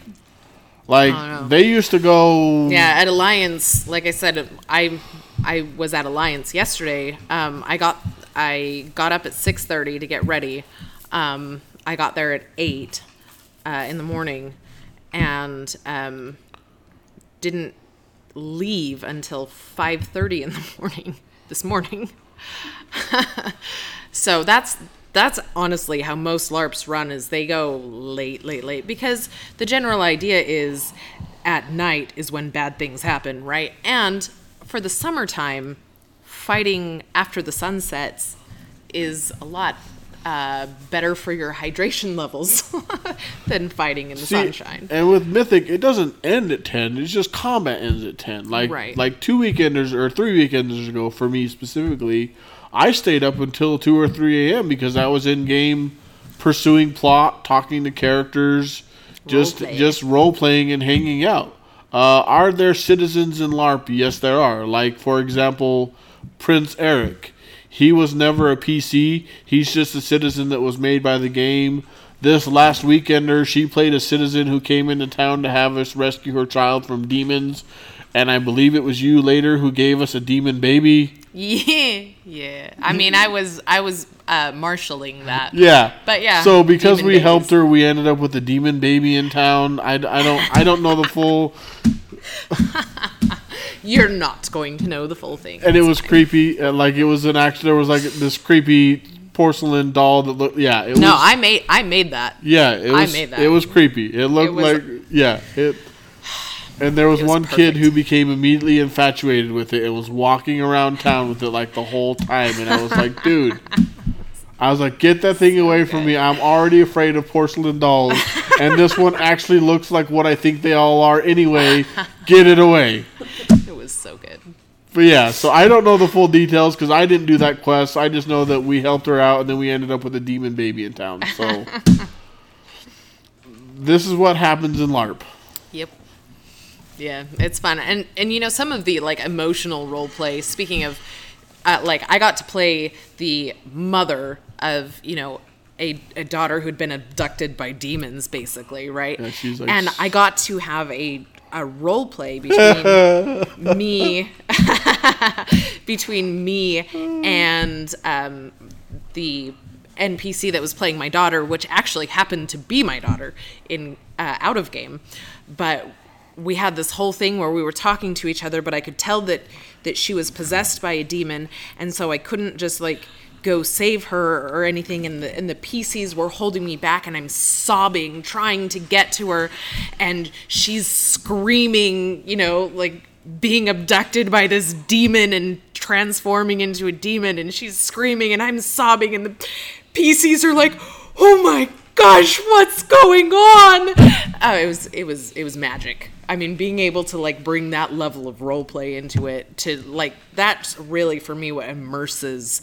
When you can bring the emotion into a role play, it really immerses you a lot. So more. What we were laughing at is that Nevitz said, now I know where that thing came from, and he said it's terrifying, and it was terrifying.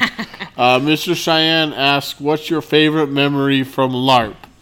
Now that's a hard question because that's like asking like, who's your favorite child, I guess you could say, or like, what's your favorite movie? Like, I don't know. At least for me, that's a hard question. What's your favorite movie? But like, I have to. Let's see. I'm gonna have to. See, I already answered when I told about having to make the choice between living and dying. That was my favorite memory.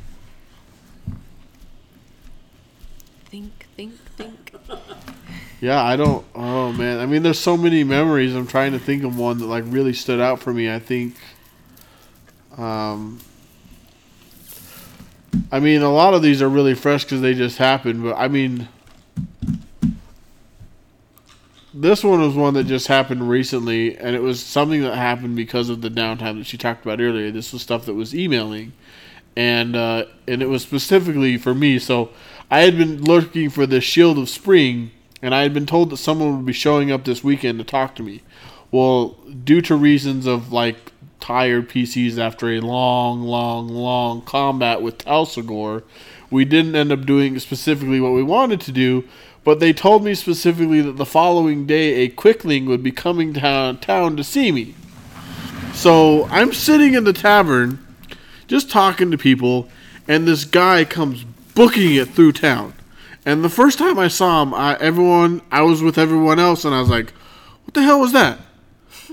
He didn't fight anybody. He didn't do anything. He just comes running through town. Well, the second time, he comes running back through town, and it clicked up. I'm like, oh, wait, there was a Quickling coming to see me, and they run. So, I go running. I'll get to your question here in a second, Ghost Wins. We'll talk about that. I go running out, and I'm like, are you here for me? Because I finally clicked to me that he's a Quickling, and so I go out there, and he's like, yes, I'm here for you. And that initiated like a 35 minute like me and Boji one-on-one conversation with this guy, learning about the Shield of Spring and how to get it. And that's probably one of my favorite, because that's been a plot that I've been pursuing here for a little while, and to finally see something come to fruition but it was just funny because everyone in town like, who the hell? Who's just running through town like a crazy, those are some of the favorites, though. Yeah, the crazy random. Well, and the thing is when it clicked, because everyone else outside had finally cornered him, and so I go running out of the tavern, and I'm like, "Are you here for me? I'm Jovi Smash." He's like, "Yes," and then everyone was like, "Oh, okay." But for a while, everyone was about to kill him. Like, I got there just in time because they're like, "Who the hell is this random dude just running through town?" So Ghost Wins, to answer your question, what is LARP? We'll let Lita answer it again. All right. So LARP stands for Live Action Roleplay. It's basically, if you know anything about D&D, it's like live action D&D. Instead of rolling the dice to be like, and I swing my sword at it, you actually swing your sword at it. We use foam weapons. You can use real armor. You can use synthetic armor. Or no armor. You can have imaginary magic armor. Right. Magic armor. We have magic items, and we live in a magical world, and we have a whole plot team that comes up with the story that we're playing through at Mythic Realms, which is the LARP that we're primarily talking about here. The storyline has been ongoing for 20 years. There's 20 years of story. We meet every week. We dress up, we go out, and we play story every week, and it's amazing the level of detail that happens with a world that's existed for 20 years that is constantly being changed, not just by plot, but by the PCs. What is it that we want to do? We're not put on what they call a railroad, where they're like, nope, this is what we're doing, and it doesn't matter what you try and do, we're going to make this thing happen. If the PCs choose to do this, then that fails. And we do this instead, and that we have an actual chance to change the world that we live in. So, or destroy it. I'll get to your question here in a second, Jack Trades, because I want to talk to Ghostman specifically. Because I have very bad anxiety and depression as well. And I actually go to LARP because it is therapeutic for me, and it's actually recommended by my counselor and therapist that I go. An example I have is that when people start yelling in real life, I retreat into a shell, I have a panic attack, I freak out, and I don't know what to do. But in LARP, when people start yelling, because it's a character, I know they're not yelling at me specifically. Thanks for the follow, Ghost Winds. I appreciate that. I'm not seeing my it's a follow, so I have to do this. Would you be mine? Could you be mine? Won't you be my neighbor? Hi, neighbor. So, anyway, back at it. So, and the thing is when people are yelling at me specifically, like, I can't argue back, I can't talk back. But in LARP, I have had arguments with people, and it did not trigger my anxiety or my panic attack, but because it was in character, and I knew that no matter how badly they were yelling, there was nothing personal behind it. It was all just part of the game, and that for me was it was liberating. It was actually pretty cool, and afterwards I was able to step back and go, that's like the first time in a year that I haven't had a panic attack because of somebody yelling. So, yeah. Yeah. LARP is very therapeutic. I know for me personally, I've also dealt with depression and anxiety. For me, as a woman, it actually correlates with my cycle. But when I go to LARP, it doesn't even matter that like the physical hormones in my body are telling me, you know, life is horrible and you should, you know, all of these horrible things, right? My hormones are controlling my mind. But in LARP, I'm a totally different person, and I can block out everything else that's going on and just live here and now. I am in Cerelia. I am Lita. I am not Candace. And I am undead, and I am a white knight, and I am powerful, and, you know, like, I'm going to go smash this thing in the face. And it's amazing. Like, the release and the freedom that comes with that.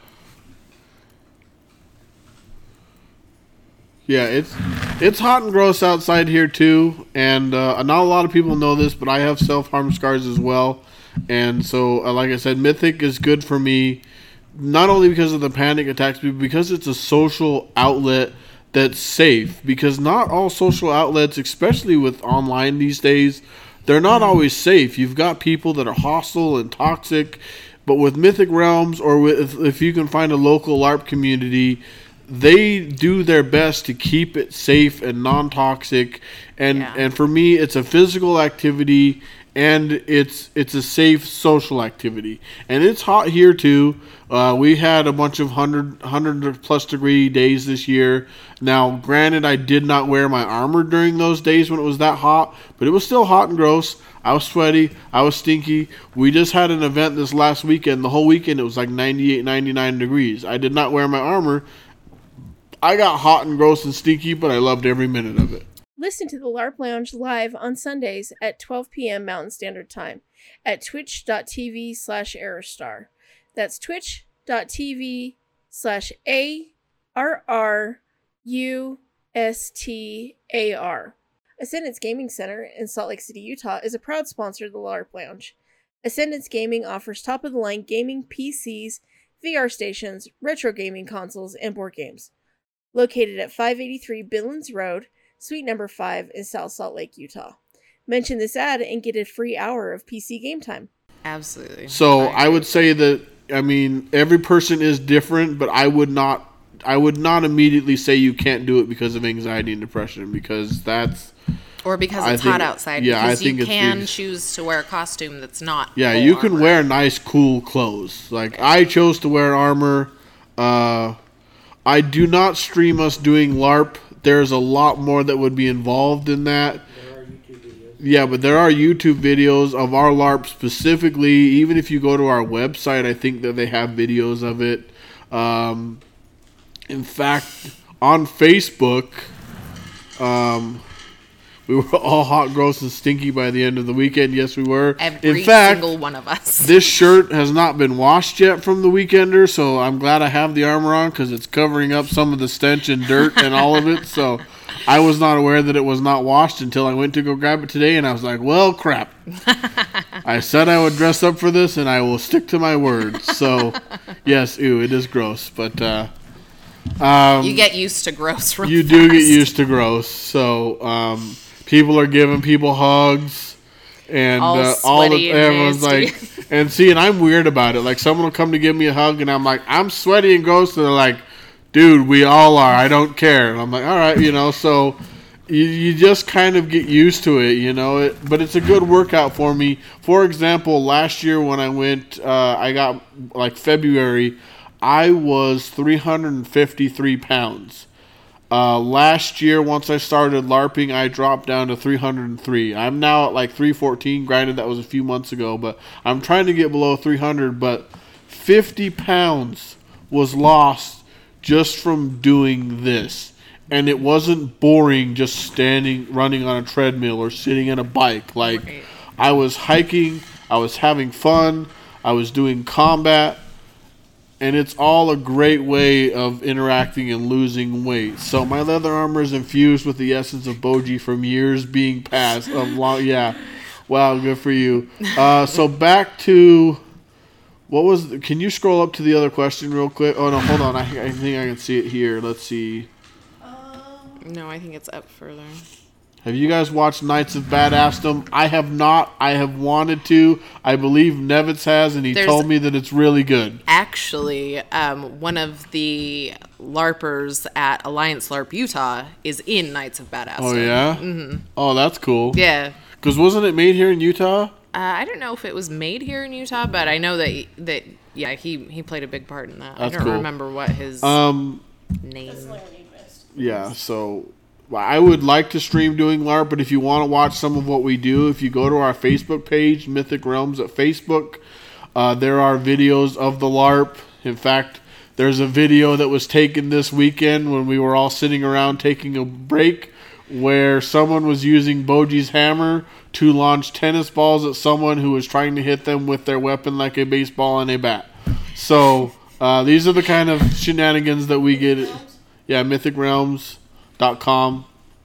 There are videos on there, or on Facebook at Mythic Realms. There's videos on there. Mm-hmm. There's actually, if you just search Did you find it? LARP on Cool. YouTube, there's actually several people who have started documenting LARPs. Not webcamming, Progos. Yeah. GoPros. There's some people that are doing like professional editing. There's LARP Girl and LARP House and Momo O'Brien. So there's a lot of people out there that are trying to spread the word and the awareness of LARP. So if you go on to YouTube and want to just see a little bit more of what it's about, there's a lot of stuff out there now. The biggest problem for me trying to stream it is that I wouldn't be able to interact with the audience, and to me that's part of what a stream is. The other part is that we have people in our LARP specifically that don't want to be on camera. Yeah. And it's really hard to edit something like that out when it's live. Mm-hmm. Like if I look at them to talk, they're on camera. You know what I mean? So I either completely ignore them or I look, you know what I mean? Like Yes. there's just a few things that I have to get over, that I have to overcome, that I don't know that I'll be able to in order for me to stream the actual aspect of LARPing. If we could, I almost think it would be cool to have like a LARP setup or a stream setup from the tavern, where you can see everyone during their downtime just talking. I was in the Army for 10 years, and my people used to play D&D after a patrol. We would play for hours. Yeah, and this is like D&D on crack. Yeah, pretty much. You know, because like I said, you are the one doing the conversations, not your character. You're the one doing the combat, not your character. You know, and the more you get into your costume, the almost, at least for me, the easier it is to get into character. That's part of the reason I wear this armor, is because when I put this armor on, I am Jovi Smash with all of his wants, needs, desires, and and morals, traits, and everything like that. So, but that is awesome. I'm always glad to hear when someone gets to play D&D and loves it. LARP is just like the next step up. It isn't for everybody, but I would always recommend at least giving it a try, because it's not as negative as people necessarily think. Yeah. Let's see. Might be fun to show videos on Sunday after. Yeah, I want to try to get like some pictures of people to show on stream while we're talking, and like some videos that we can cut to. Like, that's like my ultimate goal, but this was just the first thing that we kind of threw together. So, yes, I agree. Thank you for your service at Ghost Winds. I appreciate that. I come from at least on my mom's side of the family, I have a large portion of them that are in the Air Force. So I have a great respect for anybody that can do and serve. So I appreciate that as well. So absolutely. I thought you guys were gonna have a regular here playing. He didn't. He slept in. I mean, I would have slept in too, except you told me that I had to be here. Yeah. And so you could have told me when I first set it up. You could have told me, like, hey, I'm doing an alliance. So I didn't know. You didn't make the connection. I didn't. Well, no, I didn't decide to do alliance until Wednesday. Wednesday was when I was like, all right, I'm going to go play this weekend. And then you were like, hey, don't forget about Sunday. And I was like, all right, so I'm going to play Saturday, and then I'm going to come home, and then maybe play Sunday night. I don't know. I may or may not make it back up there.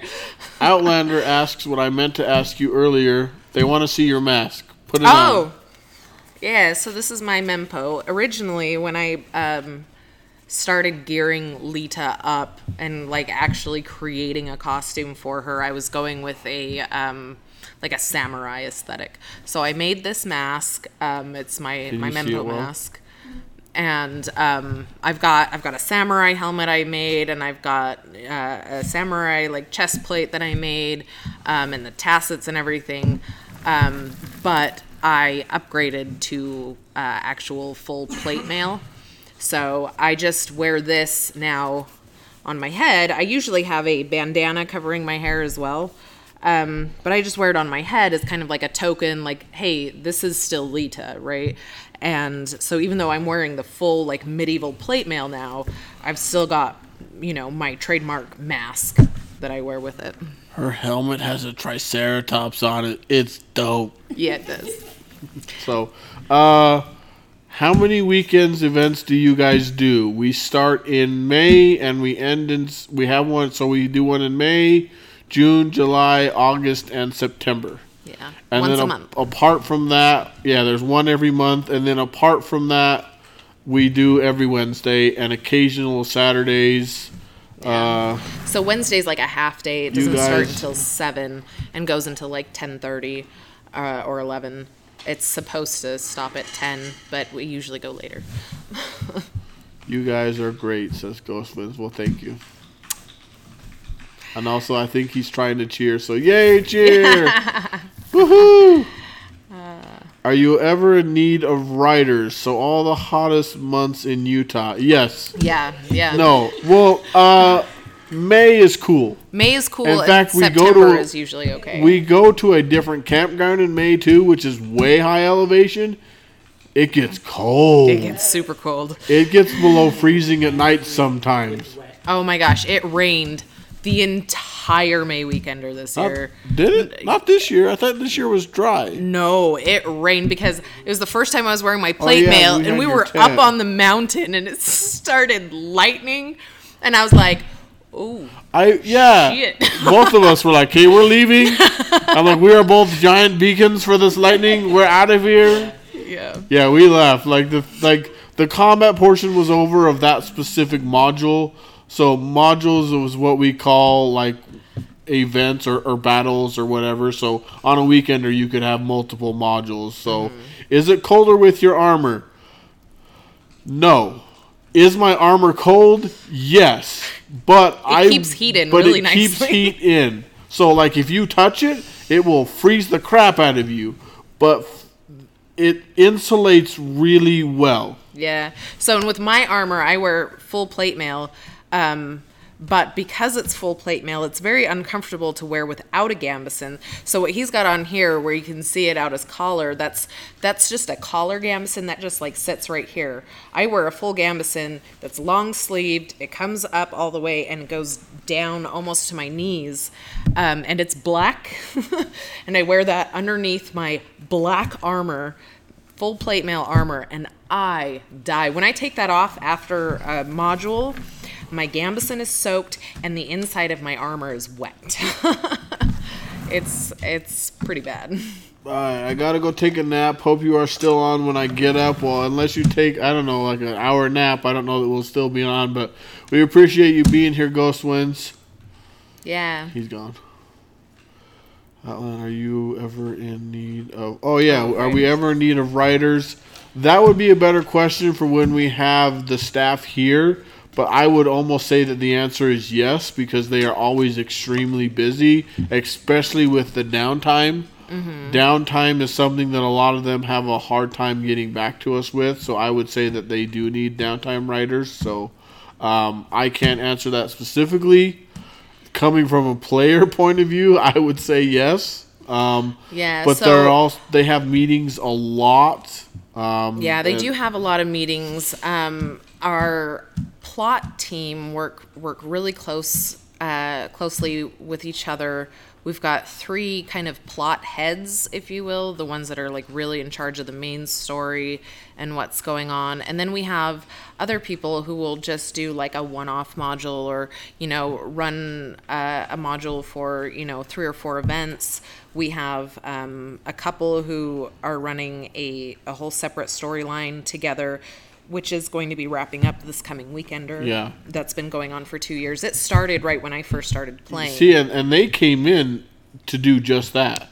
Yeah. They had never played. They had never anything. They just came in and like, we want to run a story. And they were like, they had NPC'd a little bit, I think, but they... So they actually... Yeah, they played years ago at Mythic. And actually, they ran their own LARP for a while. Yeah. And then I think Utah LARP is what it was called. I think it was Utah LARP. Anyways, but they closed up shop with that, and so they brought over a bunch of props and story ideas and experience. So it was really cool to have them run this other storyline that kind of took you out of Cerelia, but still with all of the Cerulean mechanics. With some minor alterations. But Nevitz is right. They are always open to players writing things and running events. Like on Weekenders, I didn't do any this year, but in the past years I've ran a low level or a low skill point module with my little halfling who has a kobold skull that he talks to. There are a few players that recognize me when I show up and they love my character, and I do low-level modules with him. I was going to do it this last weekender, but it just got so busy that I never did. But I'm a player, but they let me do that, and they love it. And they've actually been trying to get Nevitz to run a module. Nice. Because he started writing up magic items for them, just kind of some fun ideas that he had that they thought that they would like. And now, because of that, they're like, oh, you need to run a module now. Yeah. So they've been trying to bug him. So they definitely would love some help. As far as plot goes, I don't know. And it might be fun to have someone on plot that's not super involved in the game so that maybe they could come at it with a new perspective. So, but that would be a good question for when I have someone here from plot. But I can always ask them, too, specifically, when I see them. Hey, are you looking for more help to run plot? And I'm pretty sure they'll say yes. So yeah, they're always so at Mythic Realms, it's a volunteer community basically.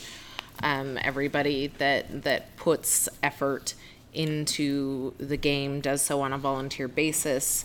Those people who are actually on staff get a small compensation. It's some negligible percentage. I mean, like I hold 3 staff positions and I get, not even enough to report to taxes, like not even close every year. So, I mean, it's just like a little, hey, thank you. And actually, a lot of our staff choose to take their compensation in the form of skill points or mythic points, which is a way to buy in-game items without using in-game money. So, now we get to the question. And I want, like, the real answer and not the politically correct answer that you give people in game. Why did you choose to become undead? All right, you want Candace's answer or Lita's answer? I want both. Okay. That's why I said I don't want the political... Yeah. Okay, so Candace's answer, I'll go into a little bit of back detail. Okay, so I'd only been LARPing for 6 months. Yeah, I know it was pretty early. I'd been LARPing for 6 months. My character was like 50, 60 skill points, somewhere around there. Not a lot of skill points. And I, as Candace, was following the plot that was going on and looking at it and going, there's an option here that they've left on the table where they have said that they will turn somebody undead as a option for winning this. It was the blood feast that was going on at the time. Yeah. And they're like, there's this option that everyone just kind of dismissed. And they were like, no, we're not going to risk that, you know? And I'm like, do you know what? That would actually be kind of fun to see where that went. And I was like, all right, so let's see. What do I have to do to make this happen? So it was an organization in the game called the Argent Tide that had some powerful artifact that would turn somebody undead without having to actually like kill them and raise them from the dead. It would just turn them from living to undead. And so I was like, okay, so first I've got to get in the good graces of the Argent Tide, so they're not just like, well, we don't know you, why would we do this to you, you know? So I contacted the Argent Tide as Lita, and I was like, hey, I want to join your organization. And so they came in and they talked to me and, you know, kind of told me what they were about. And I'm like, yeah, sure, I'm totally on board with all of that. Let's do this. And so they, you know, made me a member of the Argent Tide. And then a couple weeks later, I was like, hey, so you guys are offering to turn somebody undead so that we can win the blood feast. Here's my reasoning for wanting to do that. I'm low level. One of the main reasons why people haven't taken this option is because they're already powerful characters, and there was a chance that this would turn them extremely powerful, even more so, if they won the blood feast. And so they didn't want to have to deal with another super powerful undead who could potentially turn against them. So I was like, even if it does increase my power level, everyone else here can still take me down, right? And I'm very, not committed to my character at this point, right? Like, she's basically just me in a costume because I didn't really know who Lita was yet, you know? Like, that takes a while to develop. It does. It takes a while to kind of figure out how to, like, be a character and not just yourself. And so, you know, I gave them all my reasoning for wanting to try this. And they were like, okay, well, you know, what does the rest of Northwatch say? And I was like, I'll work on them. So then we had a fireside and, you know, I started talking to members of the town that weren't there very often. And so didn't really know a whole lot about what was going on. And I was like, you see, these are our options and we've been pursuing this one, but this one over here, turning me undead, is actually the better option because of these reasons. And they were all like, yeah. So then when it came to a town vote, I had a lot of people on my side because they didn't really know everything that was going on. Well, then Plot gave me a helping hand and turned Kaisran crazy, Yeah. who was the undead that we were supporting before that. And so it forced the player's hand into my direction. And I honestly believe that if Sneaky right? indeed. Especially by ignoring Banner, you were super sneaky. Oh my gosh. So if I hadn't, as a player, decided to make that choice to turn myself undead, I believe that Plot would not have made Kaisran turn against us. She would have been the right choice and we would have moved forward, right? Like, and maybe eventually she would have turned against us, but I think that if, and this is all just speculation, but the fact that that I had volunteered, they pushed things into my ball court, and so I got the rest of the town to agree to support in doing this, and so I went and they turned me undead, and we ended up winning the blood feast, and so the original lines that Lita had been given were that she was going to this was going to wear off, is exactly what they said. They were like, the effect of being undead will wear off in about 3 months. Bullshit! And I mean, they even had Reginald inspect the item, and and that's what he was under the impression of as well. And then 3 months came and went, and I was still undead, and more time passed, and then eventually the Argent Tide came to find me and kill me, because the Argent Tide is an organization that is against super powerful non-human creatures, Non-living. Non-living. I mean, anything that takes the free will away from man. Right. Anything that takes the free will away from man. Right. And so they were like, well, we can't have an undead in our ranks. So first, we're stripping you of your rank, and you are no longer a member of the Argent Tide. Wow. And second, we're going to kill you because you obviously enjoy being undead, and we're not okay with that. And I was like, no, you guys are the ones that said I was going to be undead and that this would wear off, and it didn't. So y'all are the ones that went against your word. It was a back and forth for several months on this, and eventually we came to a pass where they were like, okay, we believe you. You're on our side. I had a powerful ritualist try to bring me back to life, which should have worked, and I was notified out of game by Plot that had I wanted to come back to life, it would have worked. But since me as a player didn't want to not be undead, because I enjoyed the roleplay aspect of it so much, that it failed to bring me back to life.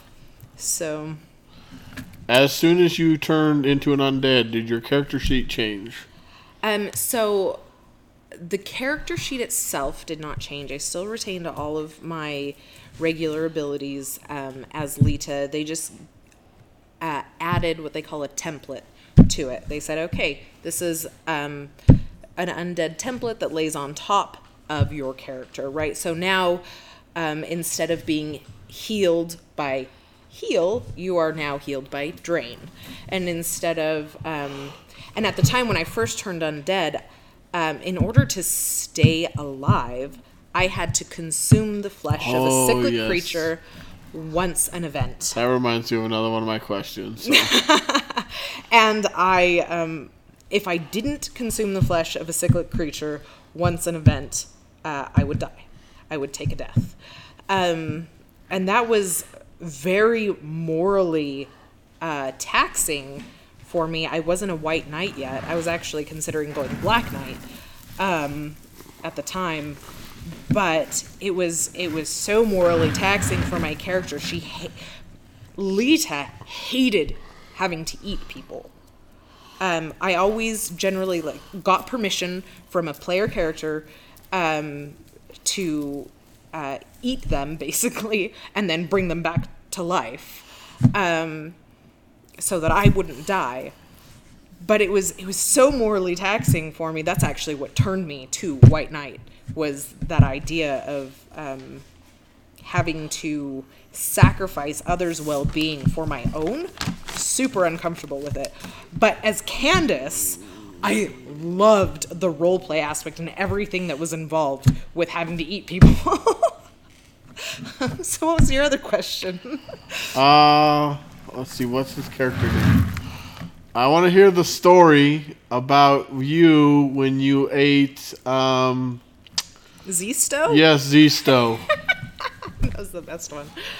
Okay, so no, not me.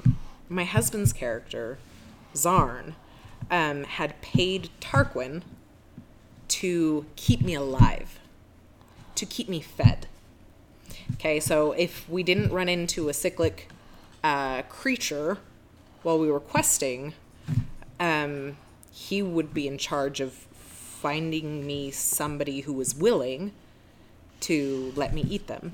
So he makes this deal with Wizard Zisto, and he's like,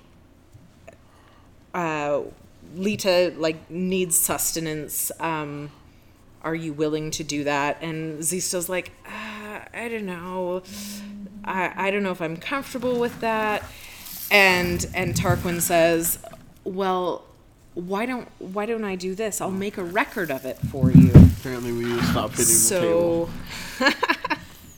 I'll make a record of it for you so that you can study this later and, see what knowledge you can gain from it, because Zisto's really big into, studying and all that stuff.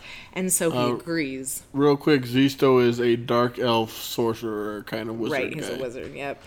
And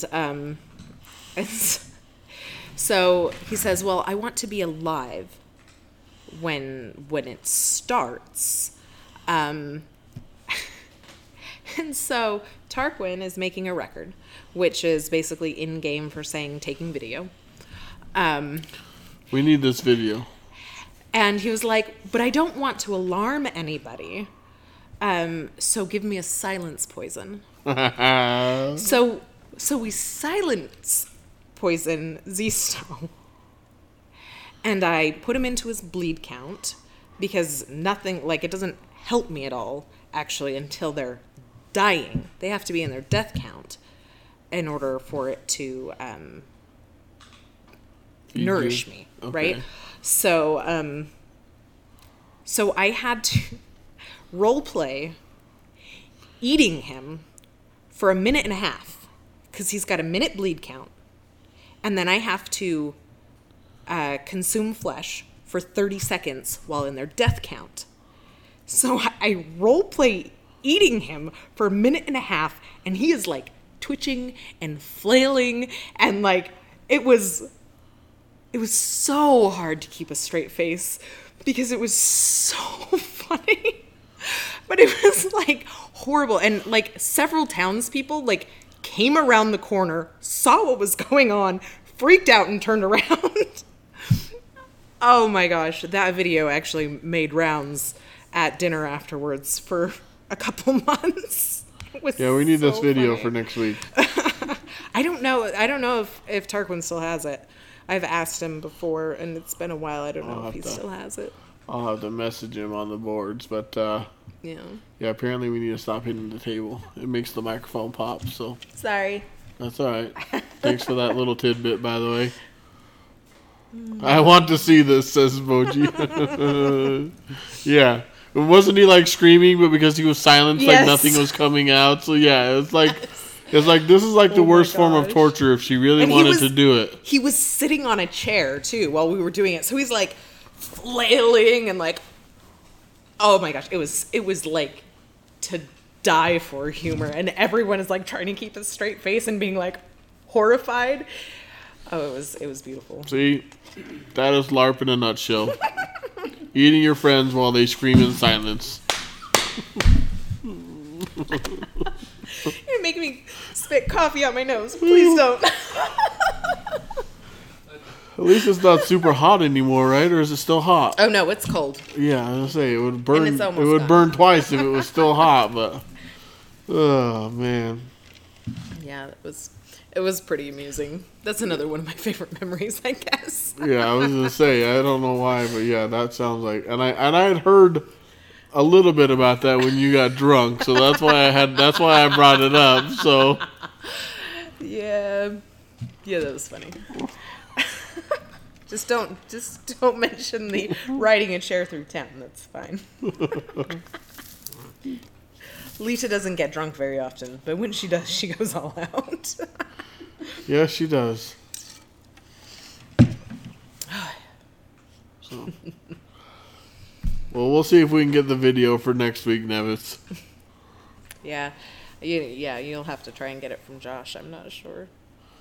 So, by the way, speaking of next week, I was going to do like the tools of the trade, and talk about making LARP weapons and armor and different things like that, and then just kind of going into just kind of chatting. But would you guys rather have me interview? Because it'll be Lita or Candace again that I'll be interviewing, which she's okay with that. But would you guys rather see LARP is eating? Oh man, Nevis made a clip of that. Gosh. Oh my gosh. Oh, he made a clip of me. That needs to be a quote, by the way, too. Nevitz, if you can hear me, put it on stream SLCs. But that needs to be a quote, too, that goes into my quote channel for LARP sure. is LARP is eating your friends while they scream in silence. So thank you for that, Nevitz. That's pretty good. That's a good quote. That's a good little clip. So, but anyway, back to it. Would you guys like to have me interview somebody else instead, and then get back to her? Is that drunk LARPing? Is there drunk LARPing? Oh, So, yes. Yeah, so different LARPs have different rules about this. At Mythic, you're totally fine to drink, as long as you're not endangering other players. At Alliance, alcohol and drugs are strictly not allowed. Well, there's no drugs at Mythic either. Well, there's no drugs at Mythic.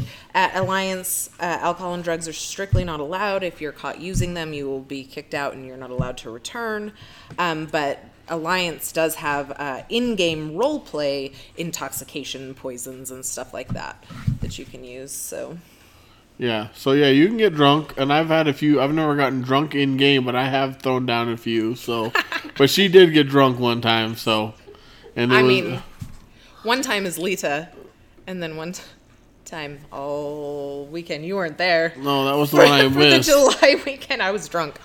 Well, the entire time. The weekend that you got drunk, the bartender was like down, or the tavern keep was like downing them all day, every day. Yeah. So he was always a bit tipsy too.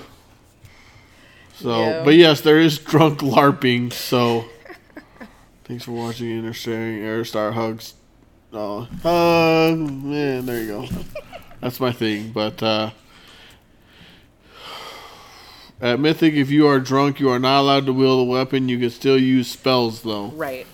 Because it's too hard to accidentally hit somebody the wrong way if you're drunk with a weapon.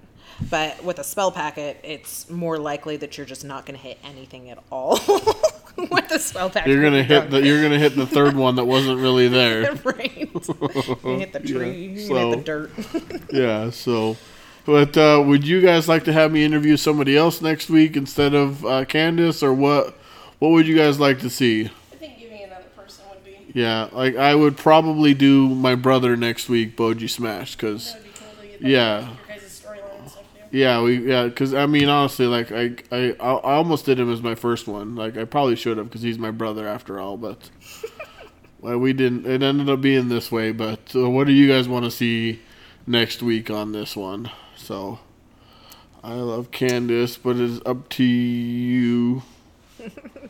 It's up to Bud. Oh. Well, I'm asking you guys because you're the audience. This is what I'm up for. Anything. I mean, I'm as long as people are here and they're asking questions and talking, I'm up for anything. But I would like to see what you guys would like to see because you're the audience and that's what's important. So Yeah, and regardless of if I come back next week or not, I will be coming back sometime. Yeah. To talk about crafting and And just other stuff. Yeah. She'll always have stories. I'll always have stories, but why not both? It would be cool, like, the weekend after you guys come back, to have, like, you and Nevitz and Candace and your I don't know his name. Divas. I won't be going to the September one because it's the wrap up of. You should come NPC. I'm going to be NPCing the entire weekend because it's the storyline that I only NPC for. I know all of the backstory for it. I don't even know all the backstory. I NPC for it occasionally, but it's for a storyline that I'm not involved with, so I won't be But like next year we can do that. But so you guys want both me? You want Candace and Nevitz? That would be cool too. We could do that. Okay. All right. We can do that. So. Sounds like. That's what we'll do next week. We'll. I'll dress as a different character next week. Candace, but I don't want to see Nevitz. That's fine. I mean, So. my Alliance character did start a brawl. Yeah, we do need to show up. You have to show up in full costume. So. You started a. Are you gonna dress up as your Alliance character then? Yeah, I'll probably dress up as my Alliance That's character. fine. I mean, unless we want to talk more like in-game mythic stuff, then I can come as Aziza. We can still You talk. didn't get to meet Aziza, so maybe I'll come in as Aziza. Yeah, that was the weekend I missed, so I couldn't get it off. Well, yeah. Money was a big issue at that point in time, so. Yeah, we do need to, we'll wear full costume, except I won't make her wear armor, because she'd be sitting like a robot, like straight up. Yeah. She'd be so uncomfortable. I told her she didn't have to wear her armor, because it's full plate, and that's just not comfortable, so. Yeah, it's not at all to sit in. I mean, like, I've actually gotten a lot stronger since wearing my armor. So when I first started wearing my plate mail in May, I wore it for the first weekender. I struggled so hard. Like, I had to sit down. I had to, like, get the weight off my shoulders. And I felt like I was doing, like, whatever this lifting motion is, whatever, like, all day long. It hurt my shoulders so bad. And eventually, as I wore it more and more, it wasn't so bad. And, like, sometimes I'd wear it without the pauldrons just to, not have quite so much weight on my shoulders. Well, this past weekender, it didn't bother me at all. And I was like, dang. And then I looked in the mirror and went like this, and I was like, yeah, I've got traps. See, ever since I started wearing this, my shoulders don't hurt anymore. So my shoulders hurt for different reasons because the actual scales would dig into my skin. So apparently, there's some kind of insider joke that I'm missing. Aziza and Bradshaw sitting in a tree. You know who Bradshaw is, right? I'm assuming it's your husband's character. No, Deb's character. Oh. Bradshaw, Captain Bradshaw. Oh, okay. So, Captain Bradshaw Got her drunk. sleeps with anything and everything and is constantly trying to get in bed with everything, right? So, Aziza, my other character that you didn't get to meet, is basically the same way, but not quite so crass. Okay, Bradshaw's super crass. Well, Aziza had been working on trying to get into bed with people all day and hadn't really been successful. You should have asked Boji, because he'll take you back to the Hall of Smash to smash any day. Oh my gosh. So then the person that plays Bradshaw, she I don't think her husband will watch this. She was like, "Oh my gosh, I need to come in as Bradshaw. Oh, I need to come it. in as Bradshaw." And so that night, we're all sitting in the gambling hall, gambling and drinking, and I'm sitting on Frack's lap, and Bradshaw comes in, and she was like, "Hey, you," and I was like, "Yeah." She's like, "You've heard of me, right?" And I was like, she's like, "Captain Bradshaw." I was like, "Oh, yes, I have heard of you." And I got up, and we walked out together. Nice. And then she was like, "All right, role play that however you want to. I'm going to bed." That's fun. What? Okay, biggest question: do you role play STDs? I mean, it's never come up in games, so. Okay, so as Aziza, because I made this character someone who basically makes her living by having other people provide for her because she gives them pleasure, right? Like that's her whole like way she survives. She doesn't care about coin herself. She just wants to make sure that you will pay for her, right? So she always has purify potions on her. That's part of the role play that I decided to have for her because, well, of course she'd have purify potions on her. Not that, like, they're useful, you know, in combat if you need to cure a disease or whatever. Sure. But that's not why she carries them, right? She carries them for a role play reason. That's funny. And the fact that she has them just is that suggestive role play, right?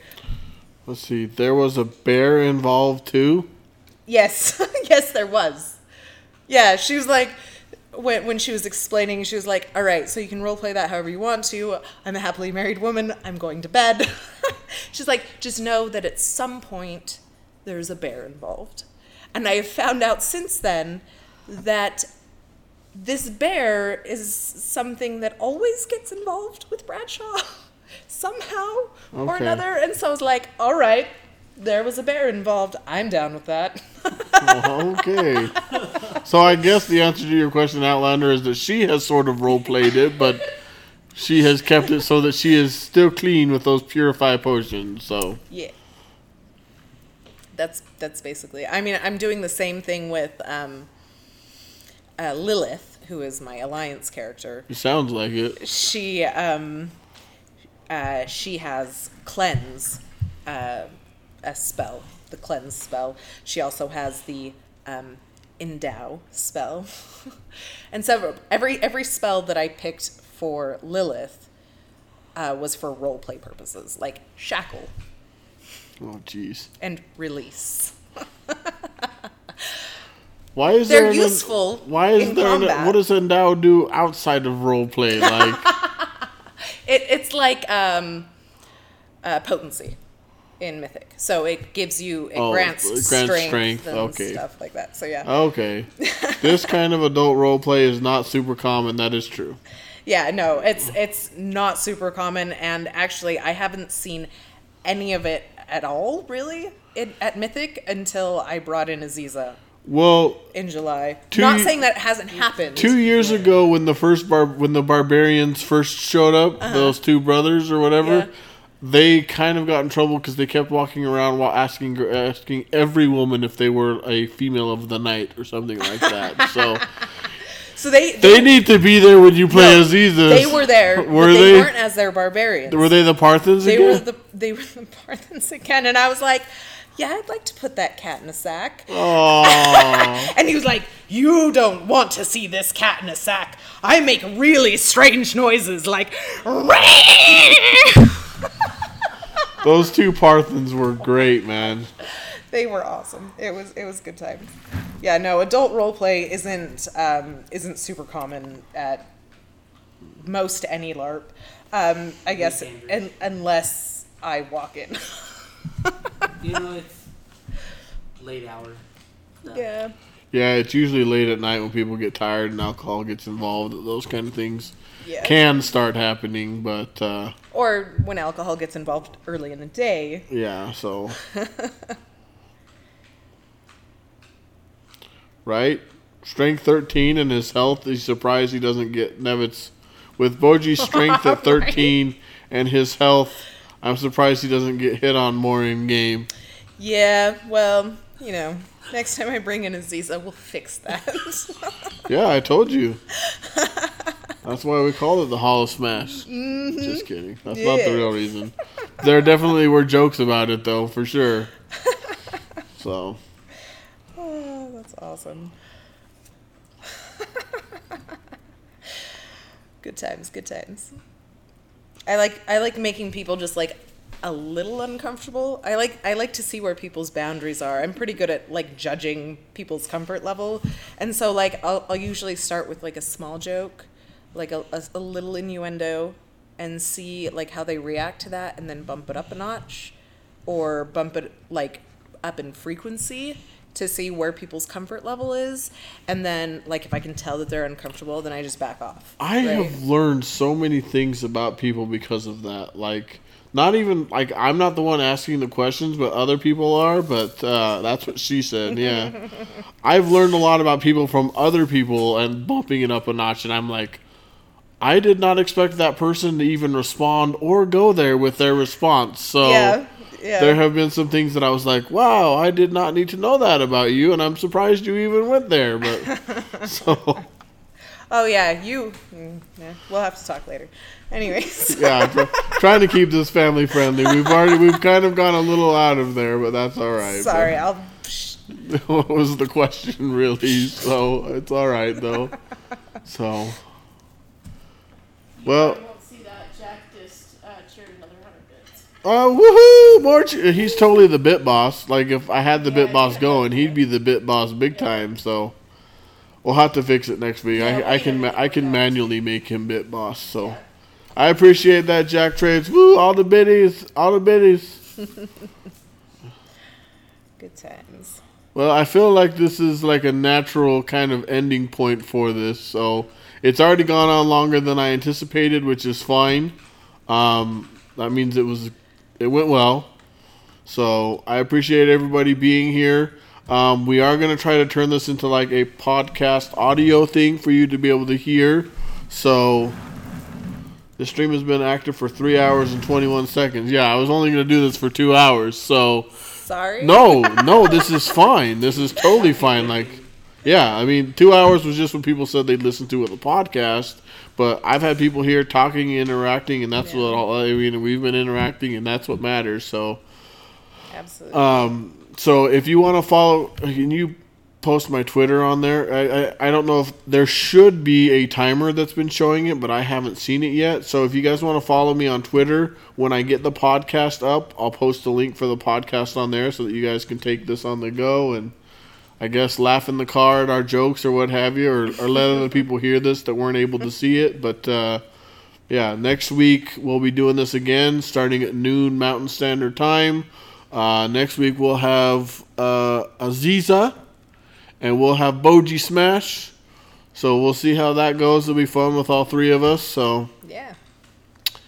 And we are streaming today from Ascendance Gaming Center. Yes, anybody here from Utah, come check out Ascendance Gaming. They've got computers. They've got pretty sweet setup here. They've got 2 ultra computers, 3 ultra computers, so you can play WoW Classic with the bestest graphics ever.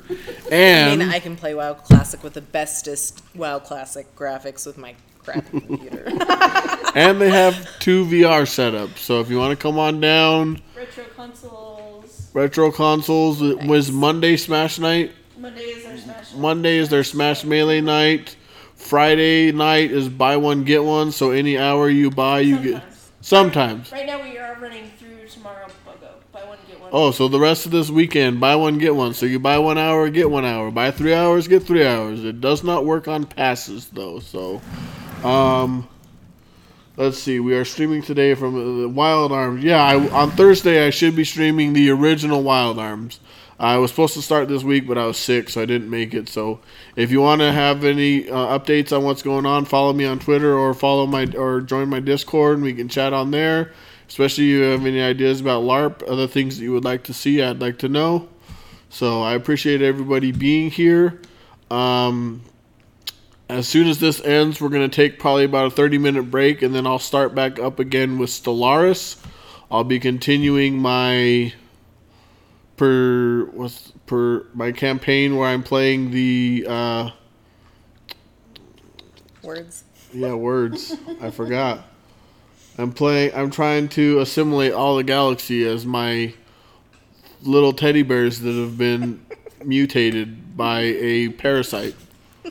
So come join us while we do that. Afterwards, I'll probably do that until 5:30 maybe. We'll just see how that goes. So anyway, thanks everyone for being here. Thanks for hanging out. Thank you for all the questions. I really appreciate it. And remember, nobody cares how much you know until they know how much you care. Bye, everybody. Enjoy the rest of your weekend. Bye.